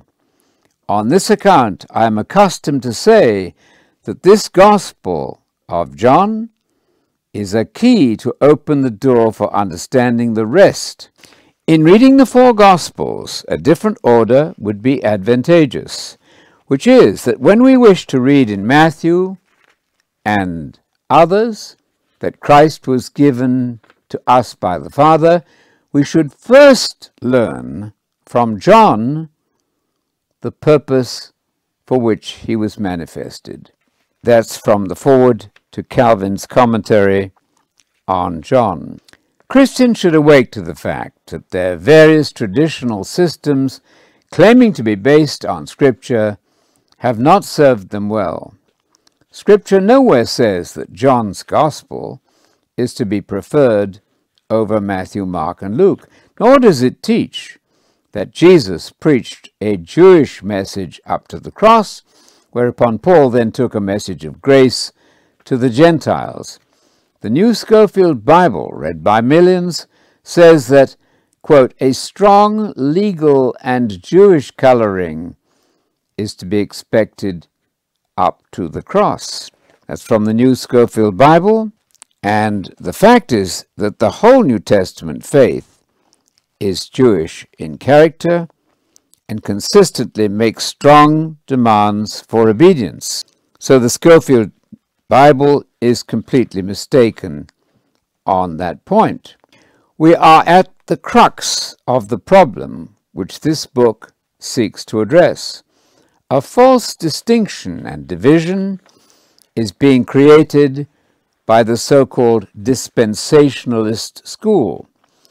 The teachings of Jesus do not remain in the dispensationalist system at the center of the scheme of salvation proposed by dispensationalists. John Walvoord says that the Sermon on the Mount treats not of salvation, but the character and conduct of those who belong to Christ. That it is suitable to point an unbeliever to salvation in Christ is plainly not the intention of this message, the Sermon on the Mount. The Sermon on the Mount, says Dr. John Walvoord, as a whole, is not church truth precisely. It is not intended to delineate justification by faith or the gospel of salvation. That's from Walvoord's commentary on Matthew, Thy Kingdom Come, 1984. Rather ambiguously, Professor Walvoord adds that the Sermon on the Mount should not be relegated to unimportant truth. The words of Jesus in the Sermon on the Mount could hardly express more clearly that obedience to his teachings are in fact the basis of salvation. I quote, "Unless your righteousness exceeds the righteousness of the scribes and Pharisees, you will not enter the kingdom of heaven." That is, be saved. Matthew 5, verse 20. Another quotation, "Not everyone who says to me, Lord, Lord, will enter the kingdom of heaven, but he who does the will of my Father." Matthew 7, verse 21. Jesus goes on to say that those who fail to gain salvation are those who fail to obey his words. Matthew 7, verses 24 to 27. Compare with that the verses in John 3:36, John 8:51, and John 12, verses 44 to 50. And this is, in the words of John Walvoord, the very Sermon on the Mount, which Walvoord says is, quote, not church truth precisely. Until churches renounce the disparagement of the teaching of Jesus implied in their various systems, we cannot hope for unity. We must rally around the great central theme of the gospel of the kingdom, which expresses the genius of the Christian faith and brings us close to the heart of Jesus. L.S. Schaeffer's distinction drawn between what some label the, quote, legal teachings of Jesus and the grace message of Paul seems to us to be entirely mistaken. Under the conditions laid down in the kingdom teachings, life is entered into by a personal faithfulness. Matthew 5, verses 28 to 29, and Matthew 18, verse 8. Luke 13, verse 24, opens with the words, "Strive to enter in at the narrow gate." The word strive is a translation of agonizome, which means agonize. It suggests the uttermost expenditure of the athlete's strength in the contest. Such is the human condition that characterizes all the kingdom passages which offer entrance into life. But an abrupt change is met after turning to the Gospel of John, which was written to announce the new message of grace, which is that eternal life may be had through believing. No two words of Scripture more vividly express the great characterizing relationship in law and grace than agonize and believe. Grace is the unfolding of the fact that one has agonized in our stead, and life is, quote, through his name, not by any degree of human faithfulness and merit. That's a quotation from Systematic Theology from Dallas Seminary Press, written in 1947. While dispensationalism upholds the authority and integrity of Scripture, it proceeds to divide the apostles against each other, making John and Paul rivals of Jesus. It makes the kingdom gospel of Jesus, by which salvation is to be sought, as we read in Mark 1, 14 and 15, Matthew 13, verse 19, Luke 8, 12, Acts 8, 12, Acts 19, 8, and Acts 28, verses 23 and 31. Those verses tell us about seeking salvation. The dispensationalist system makes those verses of historical interest only, since dispensationalism claims the message was changed according to the theory of dispensationalism at the cross. It is simply not true that believing is a new idea in the Gospel of John and in Paul. Believing the gospel of the kingdom of God is the platform of Jesus' presentation of the saving message in Matthew, Mark, Luke, and John. John refers constantly to the word and words and teachings of Jesus, and Paul likewise traces all sound faith to belief in the message of the Messiah, Romans 10, verse 17. Christ and the land. We have suggested that Jesus was in the best Jewish tradition when he promised the meek that they would have the land as their inheritance. Matthew 5, verse 5 is one of many indications that Jesus has not abandoned the Hebrew Bible. There's no good reason for attaching to the term land a meaning other than Palestine renewed and refreshed under the Messiah's government. I ask this: was it a dislike of the Jewishness of Matthew 5, verse 5, which unconsciously prompted the translators of the Good News Bible to substitute for the word land, quote, what God has promised? This would surely be a classic case of preferring vagueness over clear-cut definition. Jesus has not ceased to expect a divine empire in a renovated earth, as Psalm 37, verse 11, and the whole of Israel's prophetic tradition had hoped for. As W.C. Allen wrote, "It seems best to suppose that this clause, the meek shall inherit the earth, should be understood literally. The earth purified from sin and purged of the ungodly, who now oppress the poor and meek godly people will then be extensive with the kingdom. That's from the International Critical Commentary on Matthew, written in 1907. Thus, the kingdom is correctly defined as the future earth renewed under the Messiah's government. Clayton Sullivan, in a perceptive study of the kingdom and the confusion over its meaning, because of theologians' persistent attempts to make it a timeless idea, Clayton Sullivan has this to say, that Jesus conceived of the kingdom as a realm compatible to a territory or to a city becomes obvious when attention is given to all the synoptic data, not just to selected, slanted data from Mark and Q. This insight is significant.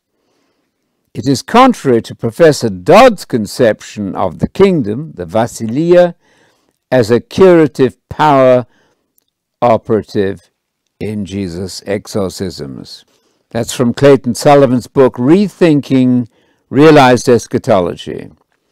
Sullivan charges Dodd with using slippery language, defining the kingdom in about 28 different ways, and approaching the texts of the New Testament with a Platonic frame of reference.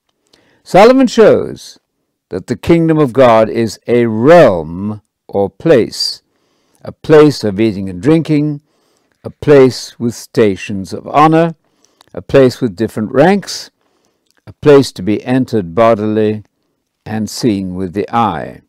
John's Gospel confirms the expectation that Jesus is heir of Palestine renewed. I quote, "He came to his own country, and his own people did not receive him." John 1, verse 11. I note that Canaan is the Holy Land and Jehovah's own inheritance, and the Messiah came to his own country, and his own people did not receive him. That's from the article on inheritance in the Hastings Dictionary of the Bible, written in 1958. At present, many commentators seem most unwilling to yield to the plain testimony of Jesus' expectation for the land. It is clear to all that Jesus did not, during his historical ministry, take any steps to assume governorship over any territory whatever. Nevertheless, he claimed to be the Messiah, a word with the strongest possible political implications. It is to be expected, then, that he will yet carry out the program of world rescue for which the second Adam is destined by returning to reign on earth. No one should mistake the point of view of this book for the prevalent idea among some Bible students that the Jewish people of today have rights to the land as non-believers in the Messiah Jesus. The promises made to Abraham are reserved for believers in Jesus as the Christ, as we see from Matthew 16, verses 16 to 18, John 20, verse 31, 1 John 2, verse 22, and 1 John 5, verse 1, and so on. The promises to Abraham were made and reserved for believers in Jesus as the Christ. Evangelical writers are right to point out that, quote, "the present nation of Israel is a nation among nations, and it must be judged as any other political state." But to identify modern Israel, the state or the Jewish people, with the Israel of God, is to miss the teaching of the New Testament at one of its most vital points. I quote there from Frank Stagg in an article, "The Israel of God in the New Testament," in his book, Christians, Zionism, and Palestine. written in 1970. The biblical point of view is that no one has a right to the blessings of Abraham outside the covenant in Christ. This is a central conviction of the New Testament writers. There's no evidence in the New Testament, however, that the promise of the land and the world has been scrapped in favor of, quote, heaven. Jesus' contemporaries knew what the prophets had said and reflected this conviction, for example, in the Psalms of Solomon, written only a half-century before the birth of Jesus. And he shall gather a holy people, and he shall divide them according to their tribes upon the land, and neither sojourner nor alien shall sojourn with them any more. That's from Psalms of Solomon, number 17, verses 26 and 28. In the same vein, the 18 benedictions looked forward to the time when God would, quote, be merciful towards Israel, Israel thy people, and towards Jerusalem, thy city, and towards Zion, the abiding place of thy glory, and towards thy temple and habitation, and towards the kingdom of the house of David, thy righteous anointed one. Blessed art thou, O Lord God of David, the builder of Jerusalem. That's from benediction number 14. Nothing in the teaching of Jesus, nor the destruction of Jerusalem in AD 70, renders these hopes obsolete. The New Testament expects their fulfillment at the return of Messiah. As we've seen, the territorial expectation is alive in the believers known to Luke, who rejoiced in salvation for Jerusalem. Luke 2, verse 25 and 38, Luke 24, verse 21, and Acts 1, verse 6. The land is the object of Jesus' future reward in Matthew 5, verse 5. He speaks with his Jewish compatriots of a regathering of the tribes, of assigning the apostles rulership over them, and of people of all nations coming, quote, from east and west to participate in the banquet marking the inauguration of the kingdom. Matthew 8, verse 11. Future salvation focuses on the earth. That is the whole point of Jesus coming back.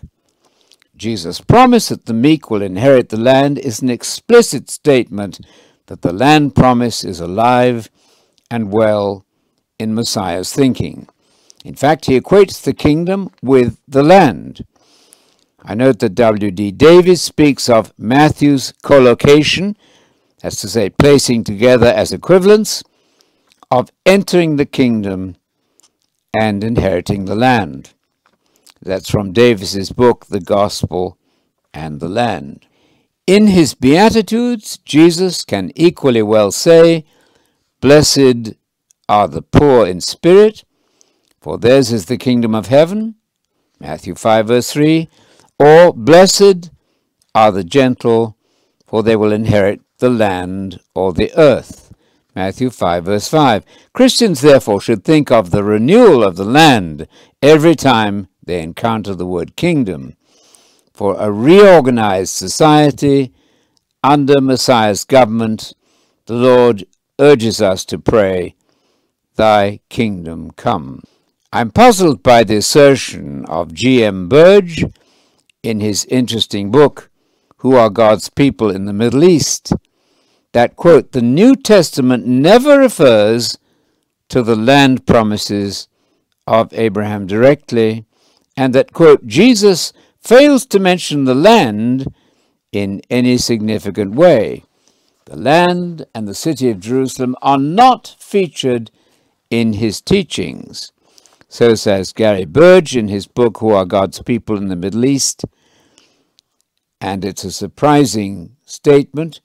Burge does not discuss Matthew 5, verse 5, in his chapter on the New Testament and the land. Since Jesus upheld the Hebrew Bible, it's clear that he cannot have come to abolish the promise made to Abraham and the faithful.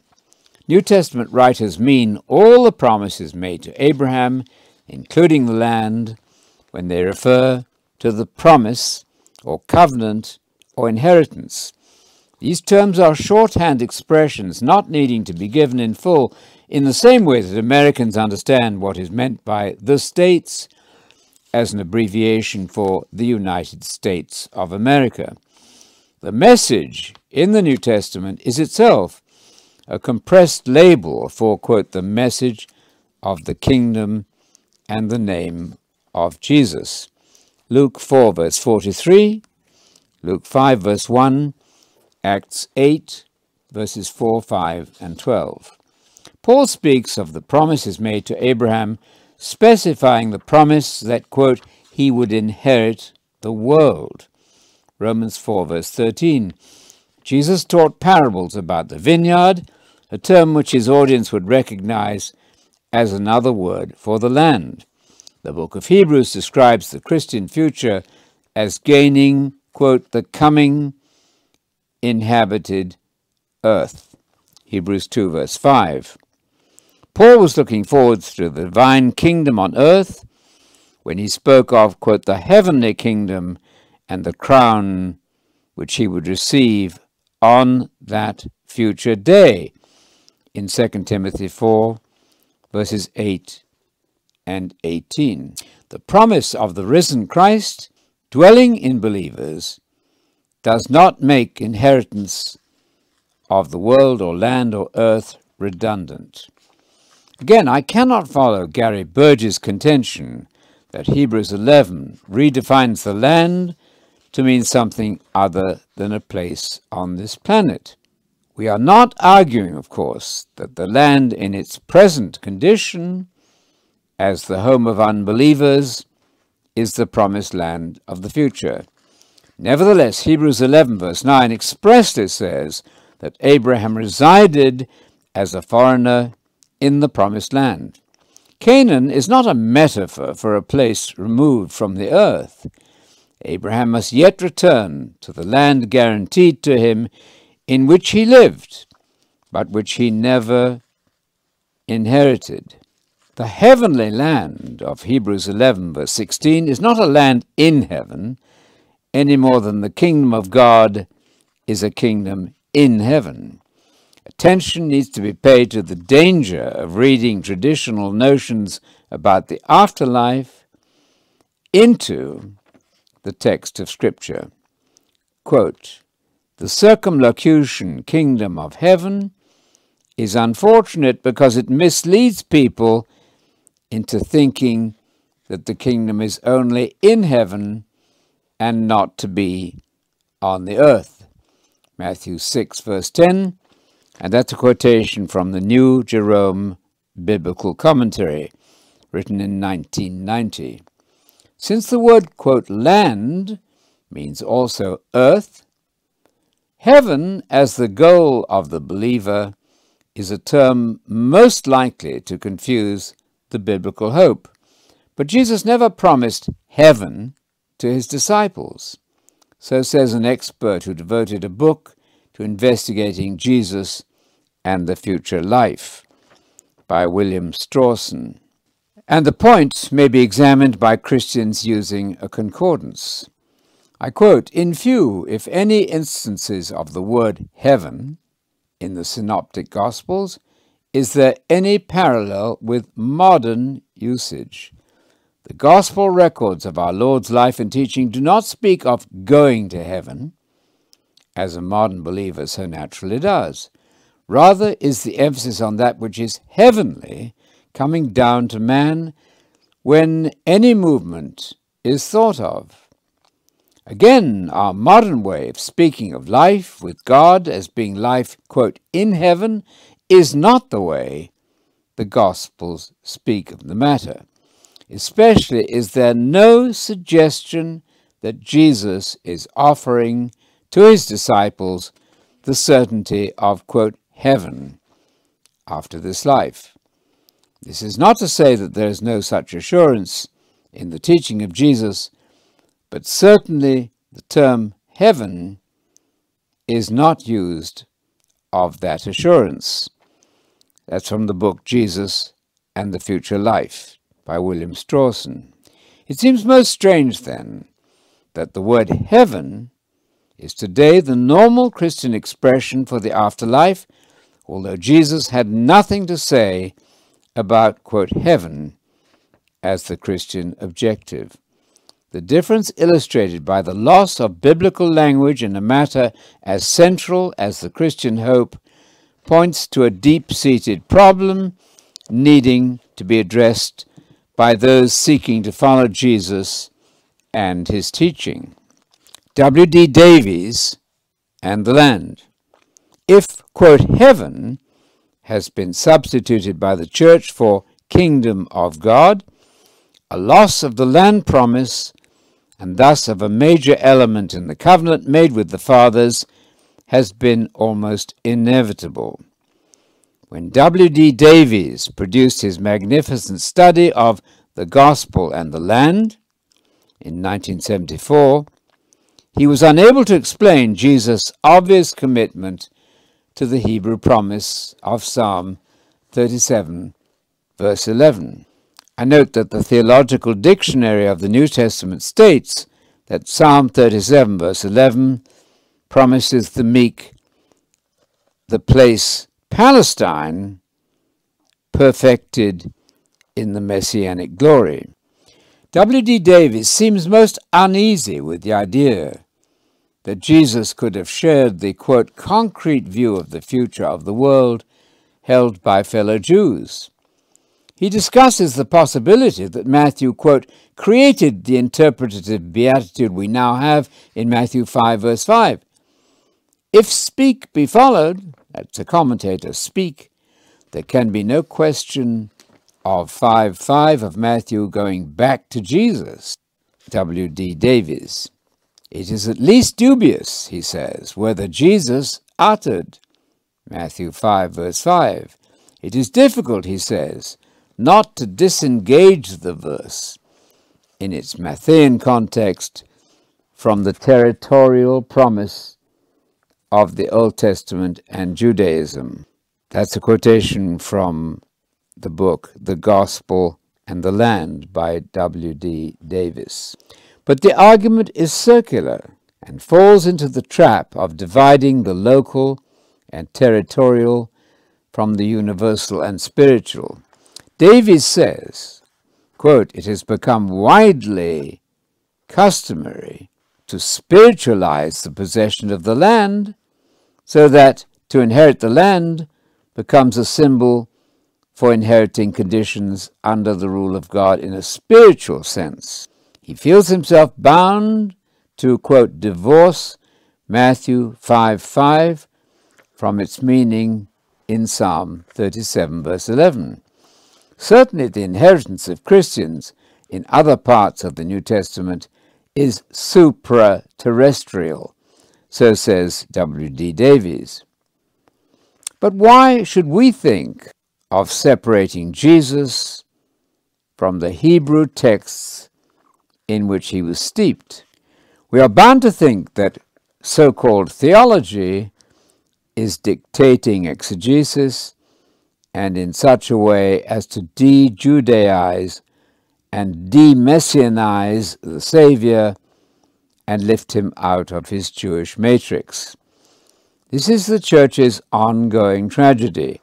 The failure to see Matthew 5, verse 5 as the confirmation of the prophecy of Psalm 37, verse 11, understood as the psalm intended, symbolizes the Church's persistent tendency to uproot Jesus from his Hebrew environment.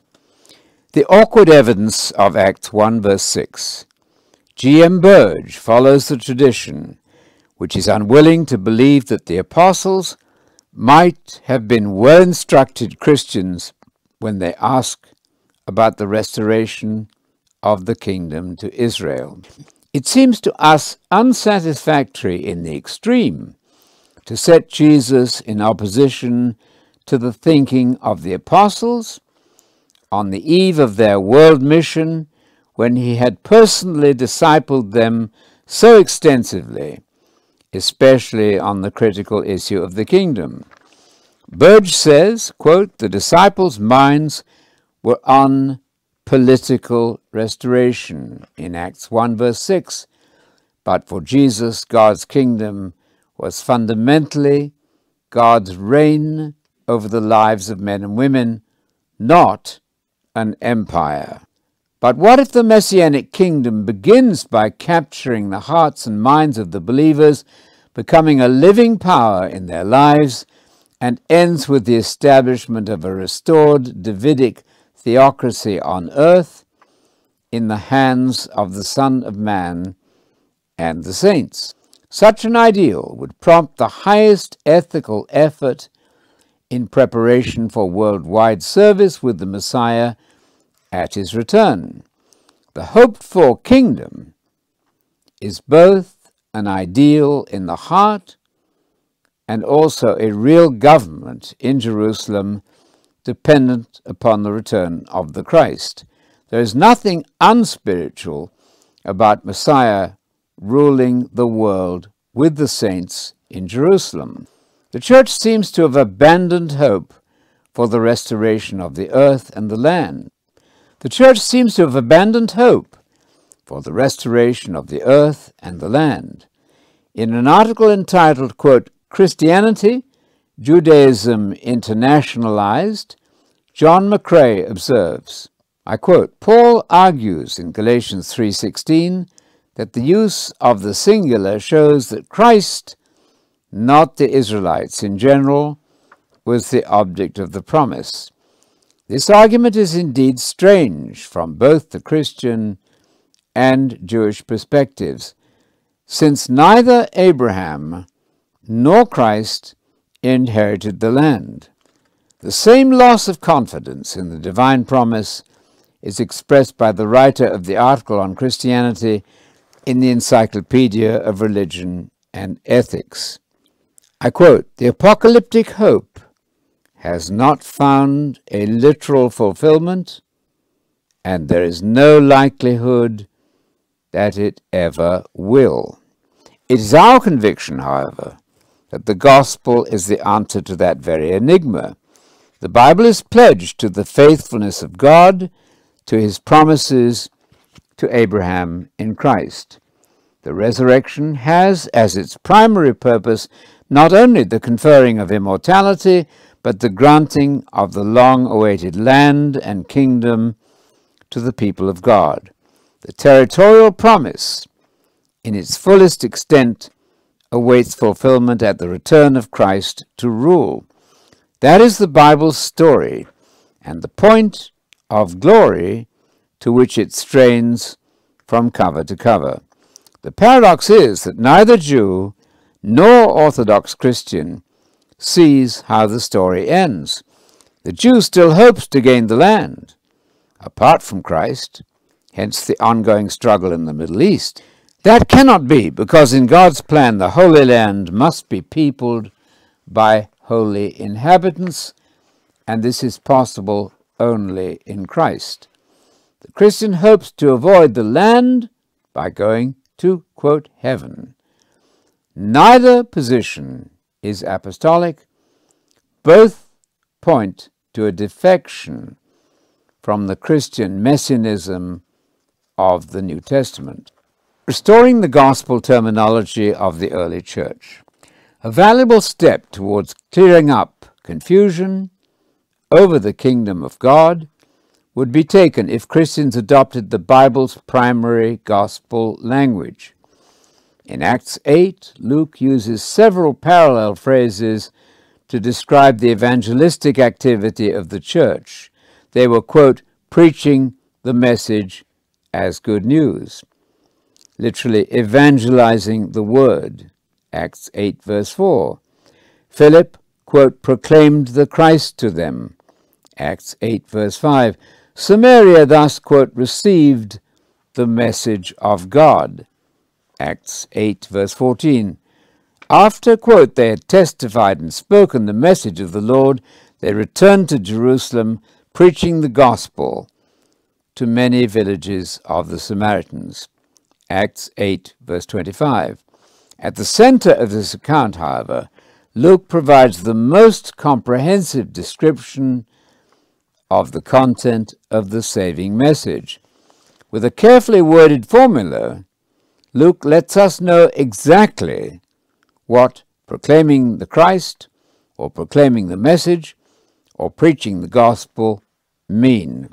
It is, quote, preaching the gospel of, that's to say about, the Greek preposition peri, the gospel about the kingdom of God and the name of Jesus Christ. Acts 8, verse 12. This is Luke's fullest summary of the gospel. He repeats it at two other critically important points in his narrative.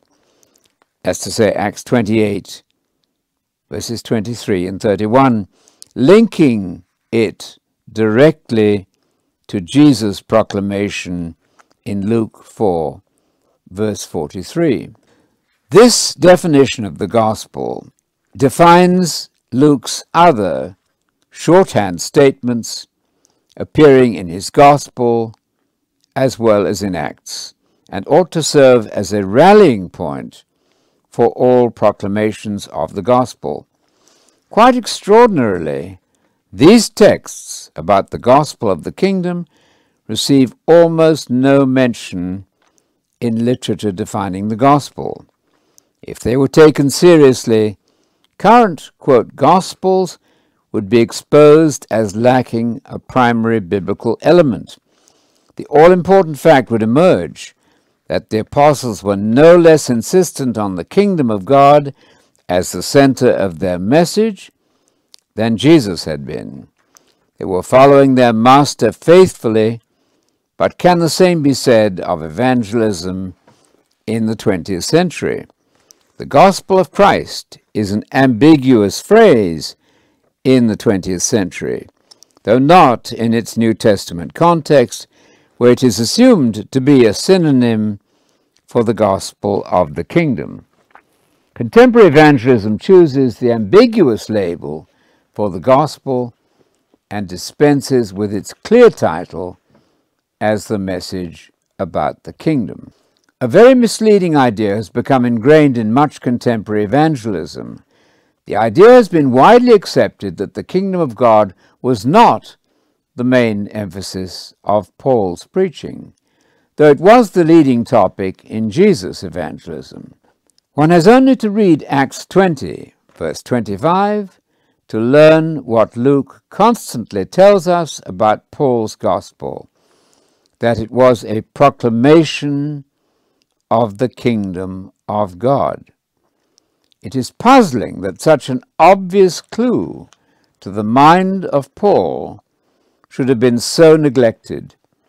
Not only does the centrality of the kingdom in Paul's message appear frequently in Luke's accounts of Paul's evangelism, it is found indirectly throughout his own writings.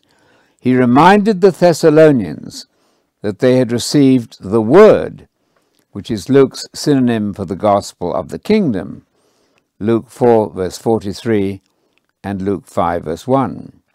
And in so doing, they were expressing their faith in God as they, quote, waited for his Son from heaven, whom he raised from the dead, that is, Jesus, who delivers us from the wrath to come. 1 Thessalonians 1, verse 10. The theme of the return of Christ and the wrath associated with the coming of the future kingdom are exactly John the Baptist and Jesus' gospel themes. Paul then refers to his proclamation as the gospel of God. 1 Thessalonians chapter 2, verses 2, 8, and 9, which is precisely the phrase used by Mark to denote Jesus' preaching of the gospel about the kingdom. Mark 1, verses 14 and 15. Almost in the same breath, Paul exhorts his converts to, quote, walk worthy of the God who is inviting you into his own kingdom and glory. It is clear that the gospel of the kingdom is at the center of Paul's thought, exactly as Luke reports that the kingdom was always the heart of Paul's gospel. Acts 19, verse 8, Acts 20, verse 25, Acts 28, verses 23 and 31. Moreover, Paul goes on to tell the Thessalonians that this word, or word of God, both synonyms for the gospel of the kingdom, was, quote, performing its work in the believers. The concept is exactly that of Jesus, who spoke of the essential saving message of the kingdom taking root in the heart of the believer as the life-giving seed able to produce fruit.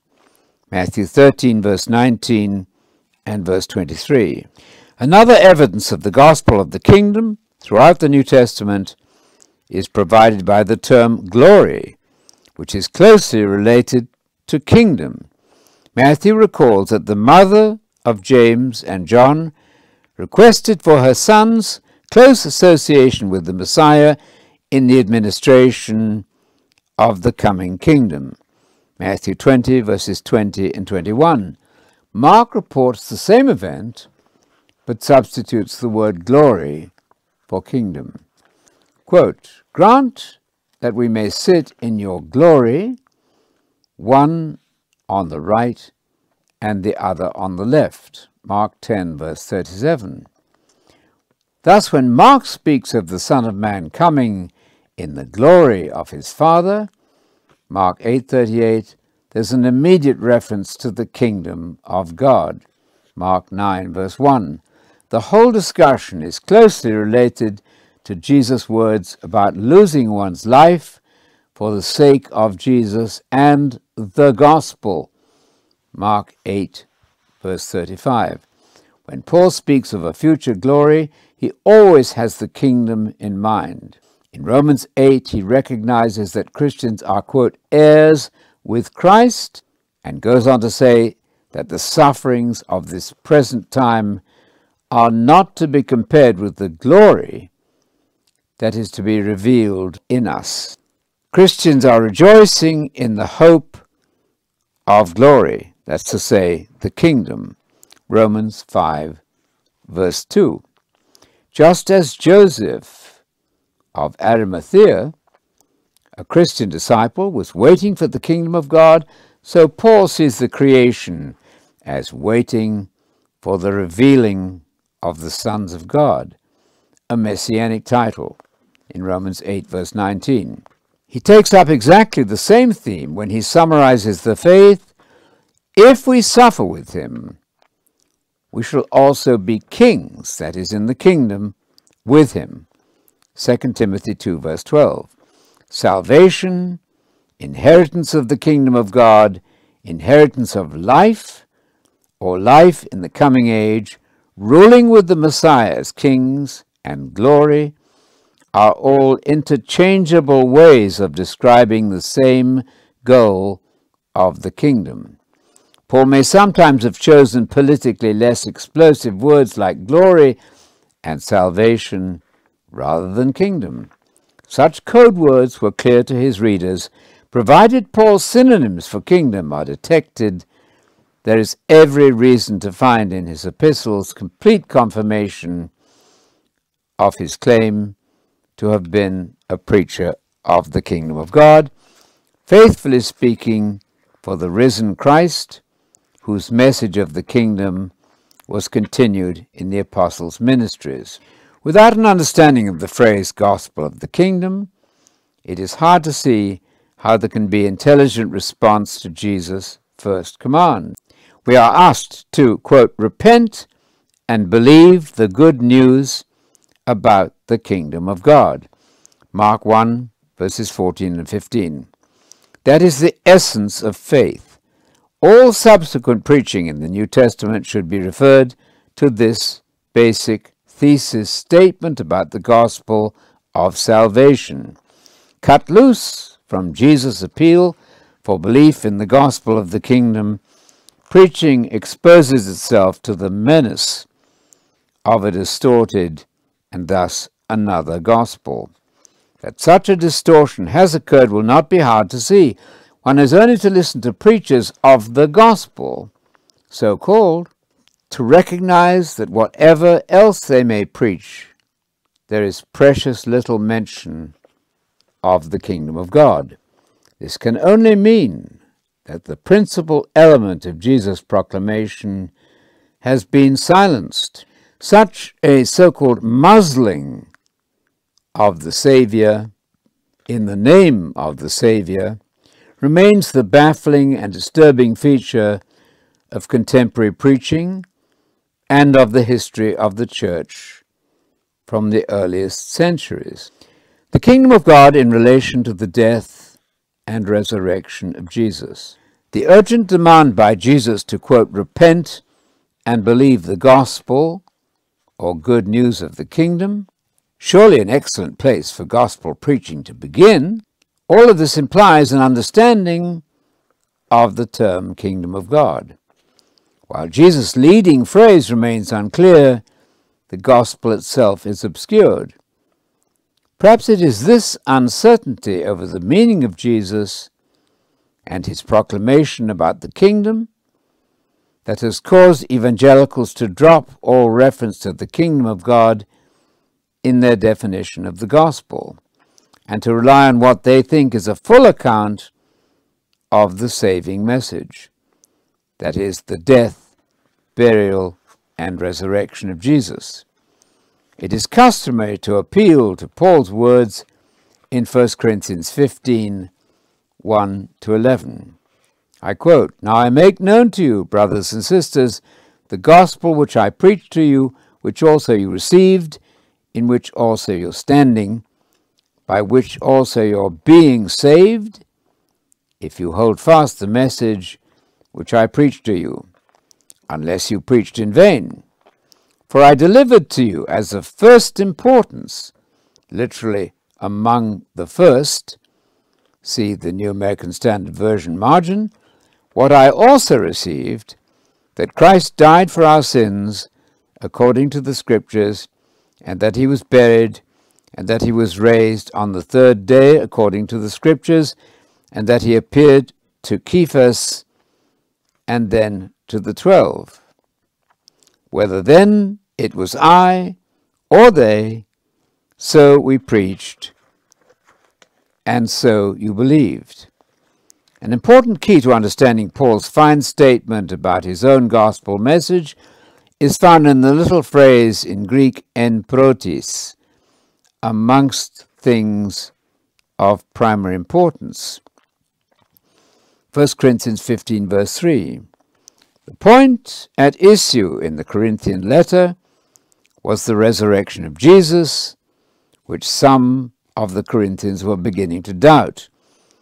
As in the words, "How do some among you say there's no resurrection of the dead?" 1 Corinthians 15, verse 12. In response to this particular crisis of belief, Paul reminds his audience that the death and resurrection of Jesus are of absolutely fundamental significance in the Christian gospel. Without the death of Jesus to gain forgiveness for all of us, and without his return from death to life through resurrection, there can be no hope of salvation in the coming kingdom. The gospel of the kingdom is nullified if, in fact, Jesus has not been raised from the dead. It is a mistake, however, to argue from this text that the facts about Jesus' death and resurrection formed the whole message of the gospel. Paul is careful to say that these central facts were preached en protis, and I'm using the modern Greek pronunciation of Greek, en protis, amongst things of primary importance. This, however, was not his entire gospel. There were other things also of equal importance in the gospel, namely the announcement about the kingdom of God. You'll find that in Acts 8, verse 12, Acts 19, verse 8, Acts 20, verse 25, and Acts 28, verses 23 and 31. In addition, of course, to frequent use of synonyms like mystery, gospel, and word, which cover the same ground as kingdom of God. We recall that Jesus had proclaimed the kingdom of God as the gospel long before he spoke of his death and resurrection, a fact which proves that the kingdom of God is not a synonym for the death and resurrection of Christ. For that information, see Luke 4, verse 43, and compare it with Luke 18, verses 31 to 34. As a leading authority notes, and I quote, "Neither Romans 1, verses 1 to 3, nor 1 Corinthians 15, 1 to 4, is meant to be a full statement of what Paul understood by the gospel. We can see this from the fact that the death of Jesus is not mentioned in Romans 1, verses 1 and following. The gospel of Paul is identical with that which Jesus himself preached during his earthly life. Christ himself speaks in the gospel of Paul. Paul is not referring in Romans 6:25 to his gospel added to the preaching of the risen Lord. He's emphasizing the agreement of his preaching with that of the earthly Jesus. Hence the, quote, proclamation of Jesus Christ can only mean the message which Jesus Christ proclaimed. It is evident that Paul was not, in 1 Corinthians 15, directly addressing the subject of the kingdom of God as a future event coinciding with the return of Jesus. The Corinthians had already accepted that belief as part of the gospel of salvation. Thus, Paul is able to elaborate on the already understood doctrine of the kingdom only a few verses later. Having just mentioned the future coming of Jesus, 1 Corinthians 15:23, he speaks of the kingdom over which Jesus will preside at his coming. 1 Corinthians 15, verses 25 to 27. That kingdom, it should be carefully noted, is the kingdom which, quote, flesh and blood cannot inherit, for, quote, the perishable cannot inherit the imperishable. 1 Corinthians 15, verse 50. In order to enter the kingdom of God, Christians must be summoned from death at the last trumpet and be changed in the twinkling of an eye into immortal persons. 1 Corinthians 15, verses 51 and 52. These verses confirm, once again, the fact that the kingdom of God comes into power at the second coming. Following Jesus, Paul speaks of entering or inheriting the kingdom in the future. The kingdom has a principal place in the New Testament gospel message, in addition, of course, to the equally essential preaching of the death and resurrection of the Savior. It is a serious mishandling of the Bible to place 1 Corinthians 15, verses 1 to 4, in conflict with the massive evidence for the central importance of the kingdom of God in the pre- and post-resurrection proclamation.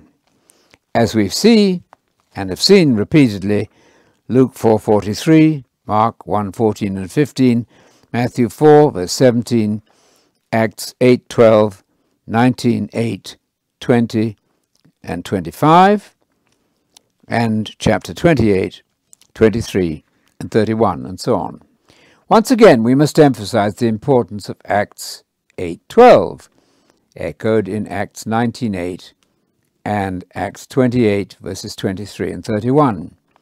These are Luke's comprehensive summary statements about the gospel message.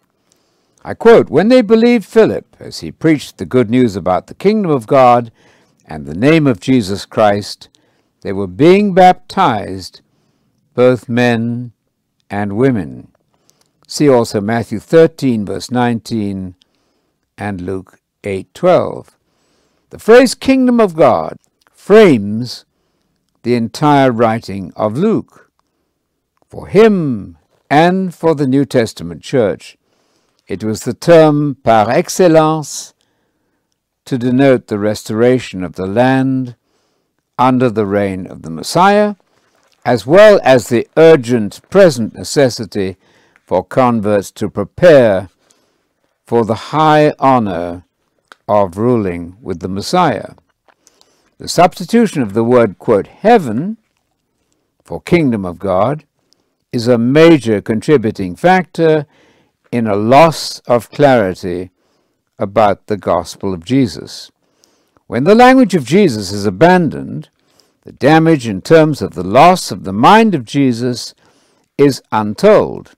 Such a loss, tragically, has been characteristic of the history of the development of the central Christian idea, the gospel of the kingdom, and the things concerning Jesus. Out of deference for Jesus as God's Messiah, and in obedience to his original challenge to belief in the good news of the kingdom, we must insist on defining the kingdom according to its biblical setting and restoring it to a central position in all exposition of the gospel. Can intelligent response to the gospel mean anything less? Kingship as the Christian goal.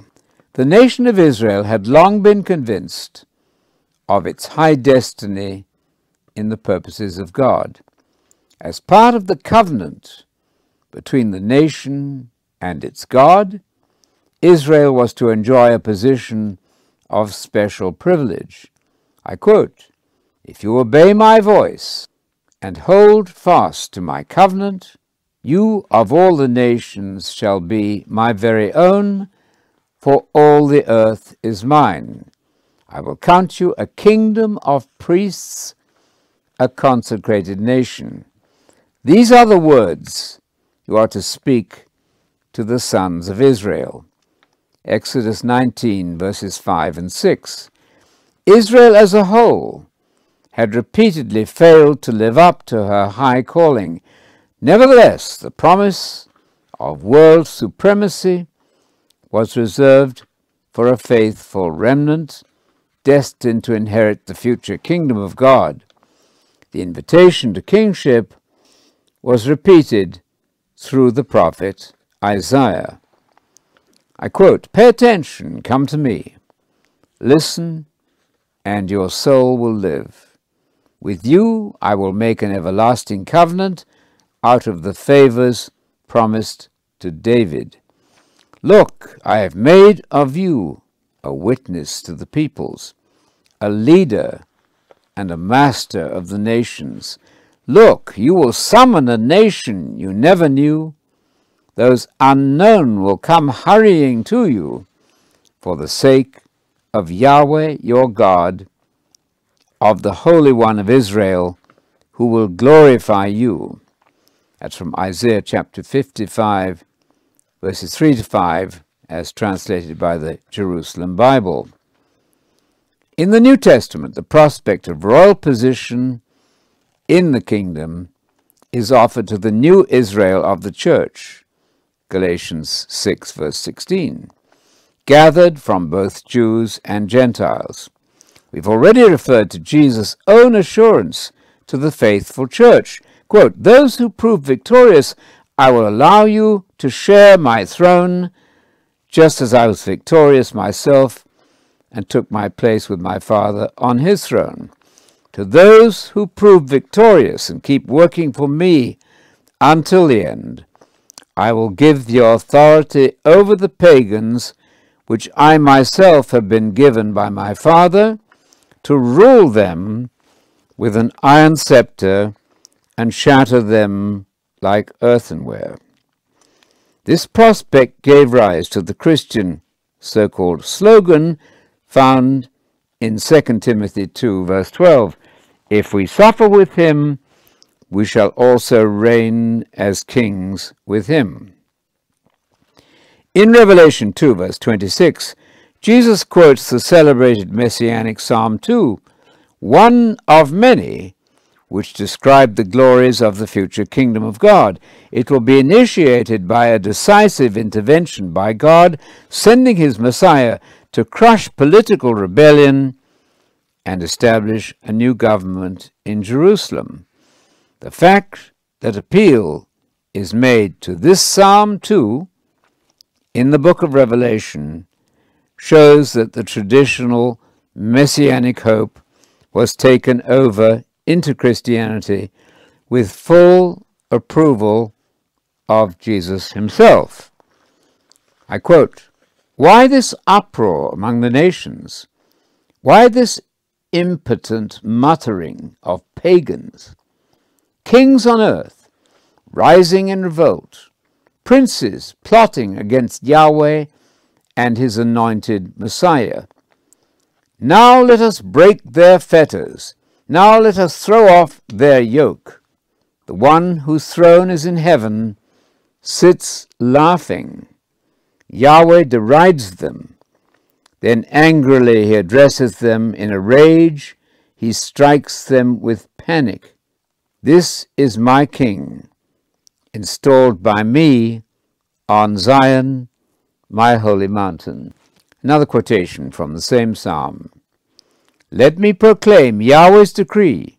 He has said and told me, you are my son. Today I have become your father. Ask, and I will give the nations for your heritage, the ends of the earth for your domain. With an iron scepter you will break them and shatter them like potter's ware. So now, you kings, learn wisdom. Earthly rulers, be warned. Serve Yahweh, fear him, tremble and kiss his feet, or he will be angry and you will perish. For his anger is very quick to blaze. Happy are all who take shelter in him." That's from Psalm 2, the Jerusalem Bible. The promise of, quote, "the ends of the earth for your domain" is reflected in Jesus' own claim to the, quote, "authority which I myself have been given by my Father." Revelation 2, verse 26. The same theme is taken up by the angelic chorus when they sing of the faithful who, quote, "shall rule as kings on the earth." Revelation 5, verse 10. And in the famous millennial passage, which foresees the saints ruling with the Messiah for 1,000 years. Revelation 20, verses 4 to 6. Recentering on Jesus as the Messiah. Any plan for the uniting of churches misses the point unless it concerns itself with the recovery of the divine message in its apostolic form. A Catholic writer senses the weakness of schemes aimed at revitalizing the churches apart from a clarification of the good news. I quote, "The main thrust of renewal in the church has proceeded on the basis of presupposing that the basic Christian message has been effectively appropriated by the Christian people. The saving message, the kerygma, or gospel, has not been effectively understood or appropriated by the church as a whole." That's from Ralph Martin in his book, Unless the Lord Build the House, written in 1971. It has been too hastily assumed that the gospel has been understood. The possibility of, quote, "another gospel, another Jesus, and another Spirit being preached and presented in Christianity has not been given enough attention. As long as the subject matter of the New Testament good news is in question, all other considerations are peripheral. Parallel to the definition of the gospel is the question of the biblical identity of Jesus. Another Catholic writer goes to the heart of the problem when he states, and I quote, "The Christian attitude in relation to messianism is rather strange. Christians believe in a personal Messiah. Notwithstanding this belief, they are far less messianically minded than the Jews. Christians have largely lost the sense of Jesus' messiahship, and they have largely also lost the messianic vision. The Greek name Christos, meaning the anointed, and is the literal translation of the Hebrew Mashiach, Messiah. Now, the idea of the anointed is a specifically Jewish idea. It fell decidedly into the background when Christianity left its Palestinian home and became a Gentile religion. Christians who think of or speak of Christ almost forget the Semitic word and the ideas which the name translates. In fact, they forget that Jesus is primarily the Messiah. The very idea of Jesus' messiahship has passed from their minds. Having lost the original sense of the word Christ, many Christians have also lost the messianic vision, that is, the expectation of the divine future, the orientation towards, quote, what is coming on earth as the denouement of the present era of history. That's from Lev Gillet, Communion in the Messiah, Studies in the Relationship Between Judaism and Christianity, written in 1942 and cited by Hugh Schonfield in his book, The Politics of God. This perceptive commentator might have added that the Christian gospel is intimately bound up with the messianic vision. The loss of the latter means the loss of the gospel. Of all Satan's attempts to corrupt the Christian faith, none could be as insidious as the plan to replace the Jesus of the good news with another Jesus. History records that this very method was tried on the church at Corinth. It was effectively thwarted when Paul unmasked its exponents as ministers of Satan, masquerading as ministers of the Christian faith. Serious thought ought to be given to the possibility that popular preaching may have succumbed to some of the tendencies against which Paul warned. If we ask a man to believe in John Baker, we give very little idea of what that belief entails.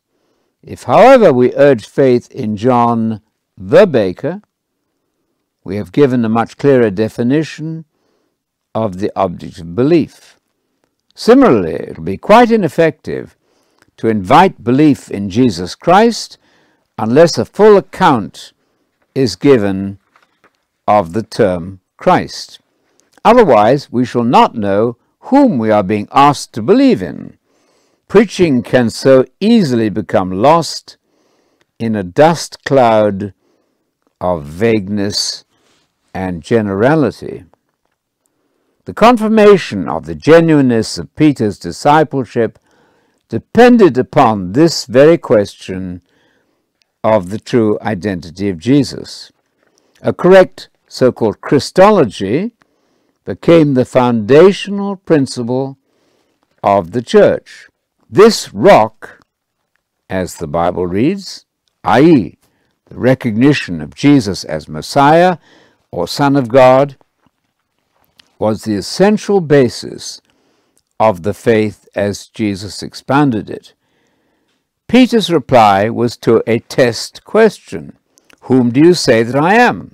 And the answer, which proved the soundness of his understanding, was, "You are the Messiah, the Son of the living God. Matthew 16, verses 16 to 18. In Peter's mind, the name Messiah was invested with a rich complex of associated ideas drawn from the Hebrew Scriptures. The Messiah was to be the last in a long line of divinely appointed priests, prophets, and kings. In him alone, the ideal of kingship would be fully realized. The claim of Jesus to be the Messiah was based on his identity with the Messiah promised in the divine revelation provided by the Hebrew Bible. This is shown repeatedly in the New Testament by Jesus' constant reference to the fulfillment of the sacred writings in himself. It is therefore utterly impossible, without destroying his own credibility, that he could have made a valid claim to messiahship on any other basis than the one outlined by the Hebrew Scriptures. A claim to be a Messiah different from the one upon whom the whole divine plan was built would have been evidently false. If, as our quotation suggests, quote, Christians have forgotten that Jesus is primarily Messiah, the very idea of messiahship has passed from their minds, then we must ask whether they can truly be called messianists, that is, followers of Jesus in the New Testament sense. The question is of first importance, since all are agreed that salvation is possible only by belief in Jesus, the Messiah. If Jesus has been replaced by another Jesus, the real Savior will not be preached, and the whole process of salvation will have been rendered ineffective. The claim to messiahship was revolutionary in the extreme. The Messiah was to supervise a world government and rule in power and justice from Jerusalem, renewed and restored. It is this fact which makes the New Testament, and indeed the whole Bible, a thoroughly political document. It was for his claim to messiahship that Jesus was put to death. The threat of political upheaval was too great. The point is that the Christianity of Jesus promised a divine intervention to put a stop to injustice on earth. A new world order was the great driving force behind the good news of the kingdom. In the minds of many in our time, the prospect of the return of Jesus in glory sounds like a piece of science fiction, and this we rate with popular light entertainment having little to do with the real world. Much of contemporary theology, seeing the difficulty, proposes that whatever in the Bible does not make sense to modern man can be disregarded as belonging to the superstitions of a former age. Following the dictates of the, quote, modern scientific view, Jesus' personal battle against the unseen but for him very real forces of Satan and his demons must not detract, so they say, from our acceptance of his central message of love and tolerance. As for his promise to return as king and judge, that can satisfactorily be explained away as the invention of his overexcited followers. The idea cannot have originated with him, so it is said. All we need to do is to reinterpret what we call the primitive beliefs of the first century disciples in the light of our vastly superior understanding of the 20th and 21st centuries. The notion that we are reinterpreting the New Testament when we discard the teaching about the second coming disguises the real fact that we are abandoning faith in Jesus, Messiah, altogether. We are losing sight of the central proclamation of the New Testament that Jesus is the Messiah, the promised King, in whom alone the chaos of the present world system can find its solution. The preaching of Jesus as Savior, without reference to his appointment to the office of King over a renewed earth, runs the risk of being a preaching of another Jesus. Messiahship, with all that means in its New Testament context, is the one indispensable ingredient of the faith which must not be abandoned. The point is made repeatedly in the New Testament. If the churches are to unite, it can only be on the basis of a recovery of the messianic vision, the expectation of the divine future. The church has been placed in the world to offer to struggling humanity the prospect of better things to come, the guaranteed triumph of good over evil, but a solution to be realized in some far-off realm removed from the earth is no solution at all. Apart from the Messianic kingdom, the kingdom of God on earth, there is no hope for the world. From a study of the New Testament documents, it will not be difficult to ascertain that Jesus is the promised Messiah of the Old Testament. He is the expression of the eternal divine plan for the creation of the new race of immortals and a harmonious universe. Having been uniquely conceived under the influence of the divine Spirit, yet taking the role of the servant of mankind, he gathered around him a group of followers, believers in his Messiahship. In his message or gospel of the kingdom of God, the promises and covenants of the Old Testament were confirmed and the divine future was declared.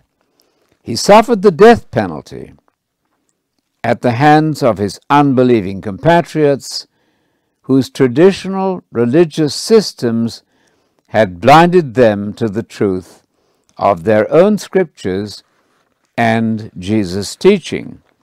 The Roman authorities were also glad to be rid of one claiming to be king. The resurrection was proof of his appointment as God's Messiah, and creation now awaits his manifestation in power to assume the royal office for which he has been destined. Associated with him in his royal administration will be those who have believed in his claim to messiahship and followed him at all costs. Those who survive until the moment of his coming will be immortalized without dying. Those who have died as believers will awake from the sleep of death and share immortality with the whole company of true believers. The challenge to every man is to believe that in Jesus the one God of Israel has spoken, to believe in the divine plan for the rescue of the human race and in Jesus as Messiah, to repent and be baptized, trusting in the sacrificial, atoning death of Jesus for the forgiveness of sins, and within the power of divine Spirit operating as a ministry of the risen Christ, to live worthily of the high calling to the kingdom of God. If such were taken to be the faith of the early church and the faith of all ages, disputes over premillennialism versus amillennialism would not need to continue for a moment longer. The prospect of the reign of Jesus and all the saints, described in Revelation 20, must lie in the future, as the early church believed. for the simple reason that the saints who have died cannot possibly now be active in the Messianic reign. They must therefore come to life in the resurrection to take their place with all the saints in the divine kingdom of the coming age. This is exactly what Revelation 20 describes, and is one of the astonishing phenomena of contemporary evangelical theology that there could be any doubt on that question. Theories about the validity of prayer to the saints or to Mary would be seen as empty illusions once it is grasped that no New Testament Christian held that the dead were really alive. The gullible would also be protected from the cults of Spiritism, which early Christians would have viewed simply as demonism. All such errors connected with the, quote, departed soul would have been avoided, as long as the biblical Hebrew view of the nature of man was maintained. The introduction of the notion of the separable, conscious soul, unable to die, must be seen for what it is, the disaster from which the churches have yet to recover, and a fatal distortion of her prophetic message. The banishment of Greek philosophical speculation from the creeds will quickly put the resurrection and the second coming back into the central position they enjoy in New Testament writings. Along these lines, the way back to the divine message will be found, and the way forward to the united church will be made plain. In this way also the Jews, who do not believe in Jesus, as commonly preached, deterred often by the unscriptural teachings of the church, they may be persuaded to accept their Messiah, Son of the one God of Jewish monotheism, and the Christians, whose ideas about the Messiah are often quite unmessianic, may be united with them. An extraordinary harmony and beauty emerges when the Bible is read as a messianic document celebrating the arrival, past and future, of Jesus as the central messianic figure. Kingship was lost in Eden, but kingship will be regained in the Eden of the land and the earth restored. Even the oceans of theological words written to avoid the messianic drama of the Bible cannot erase the simple truth that once Scripture's kingdom key is applied to the text, with kingdom understood firstly within its Jewish Hebrew environment, then the Bible's treasures are unlocked.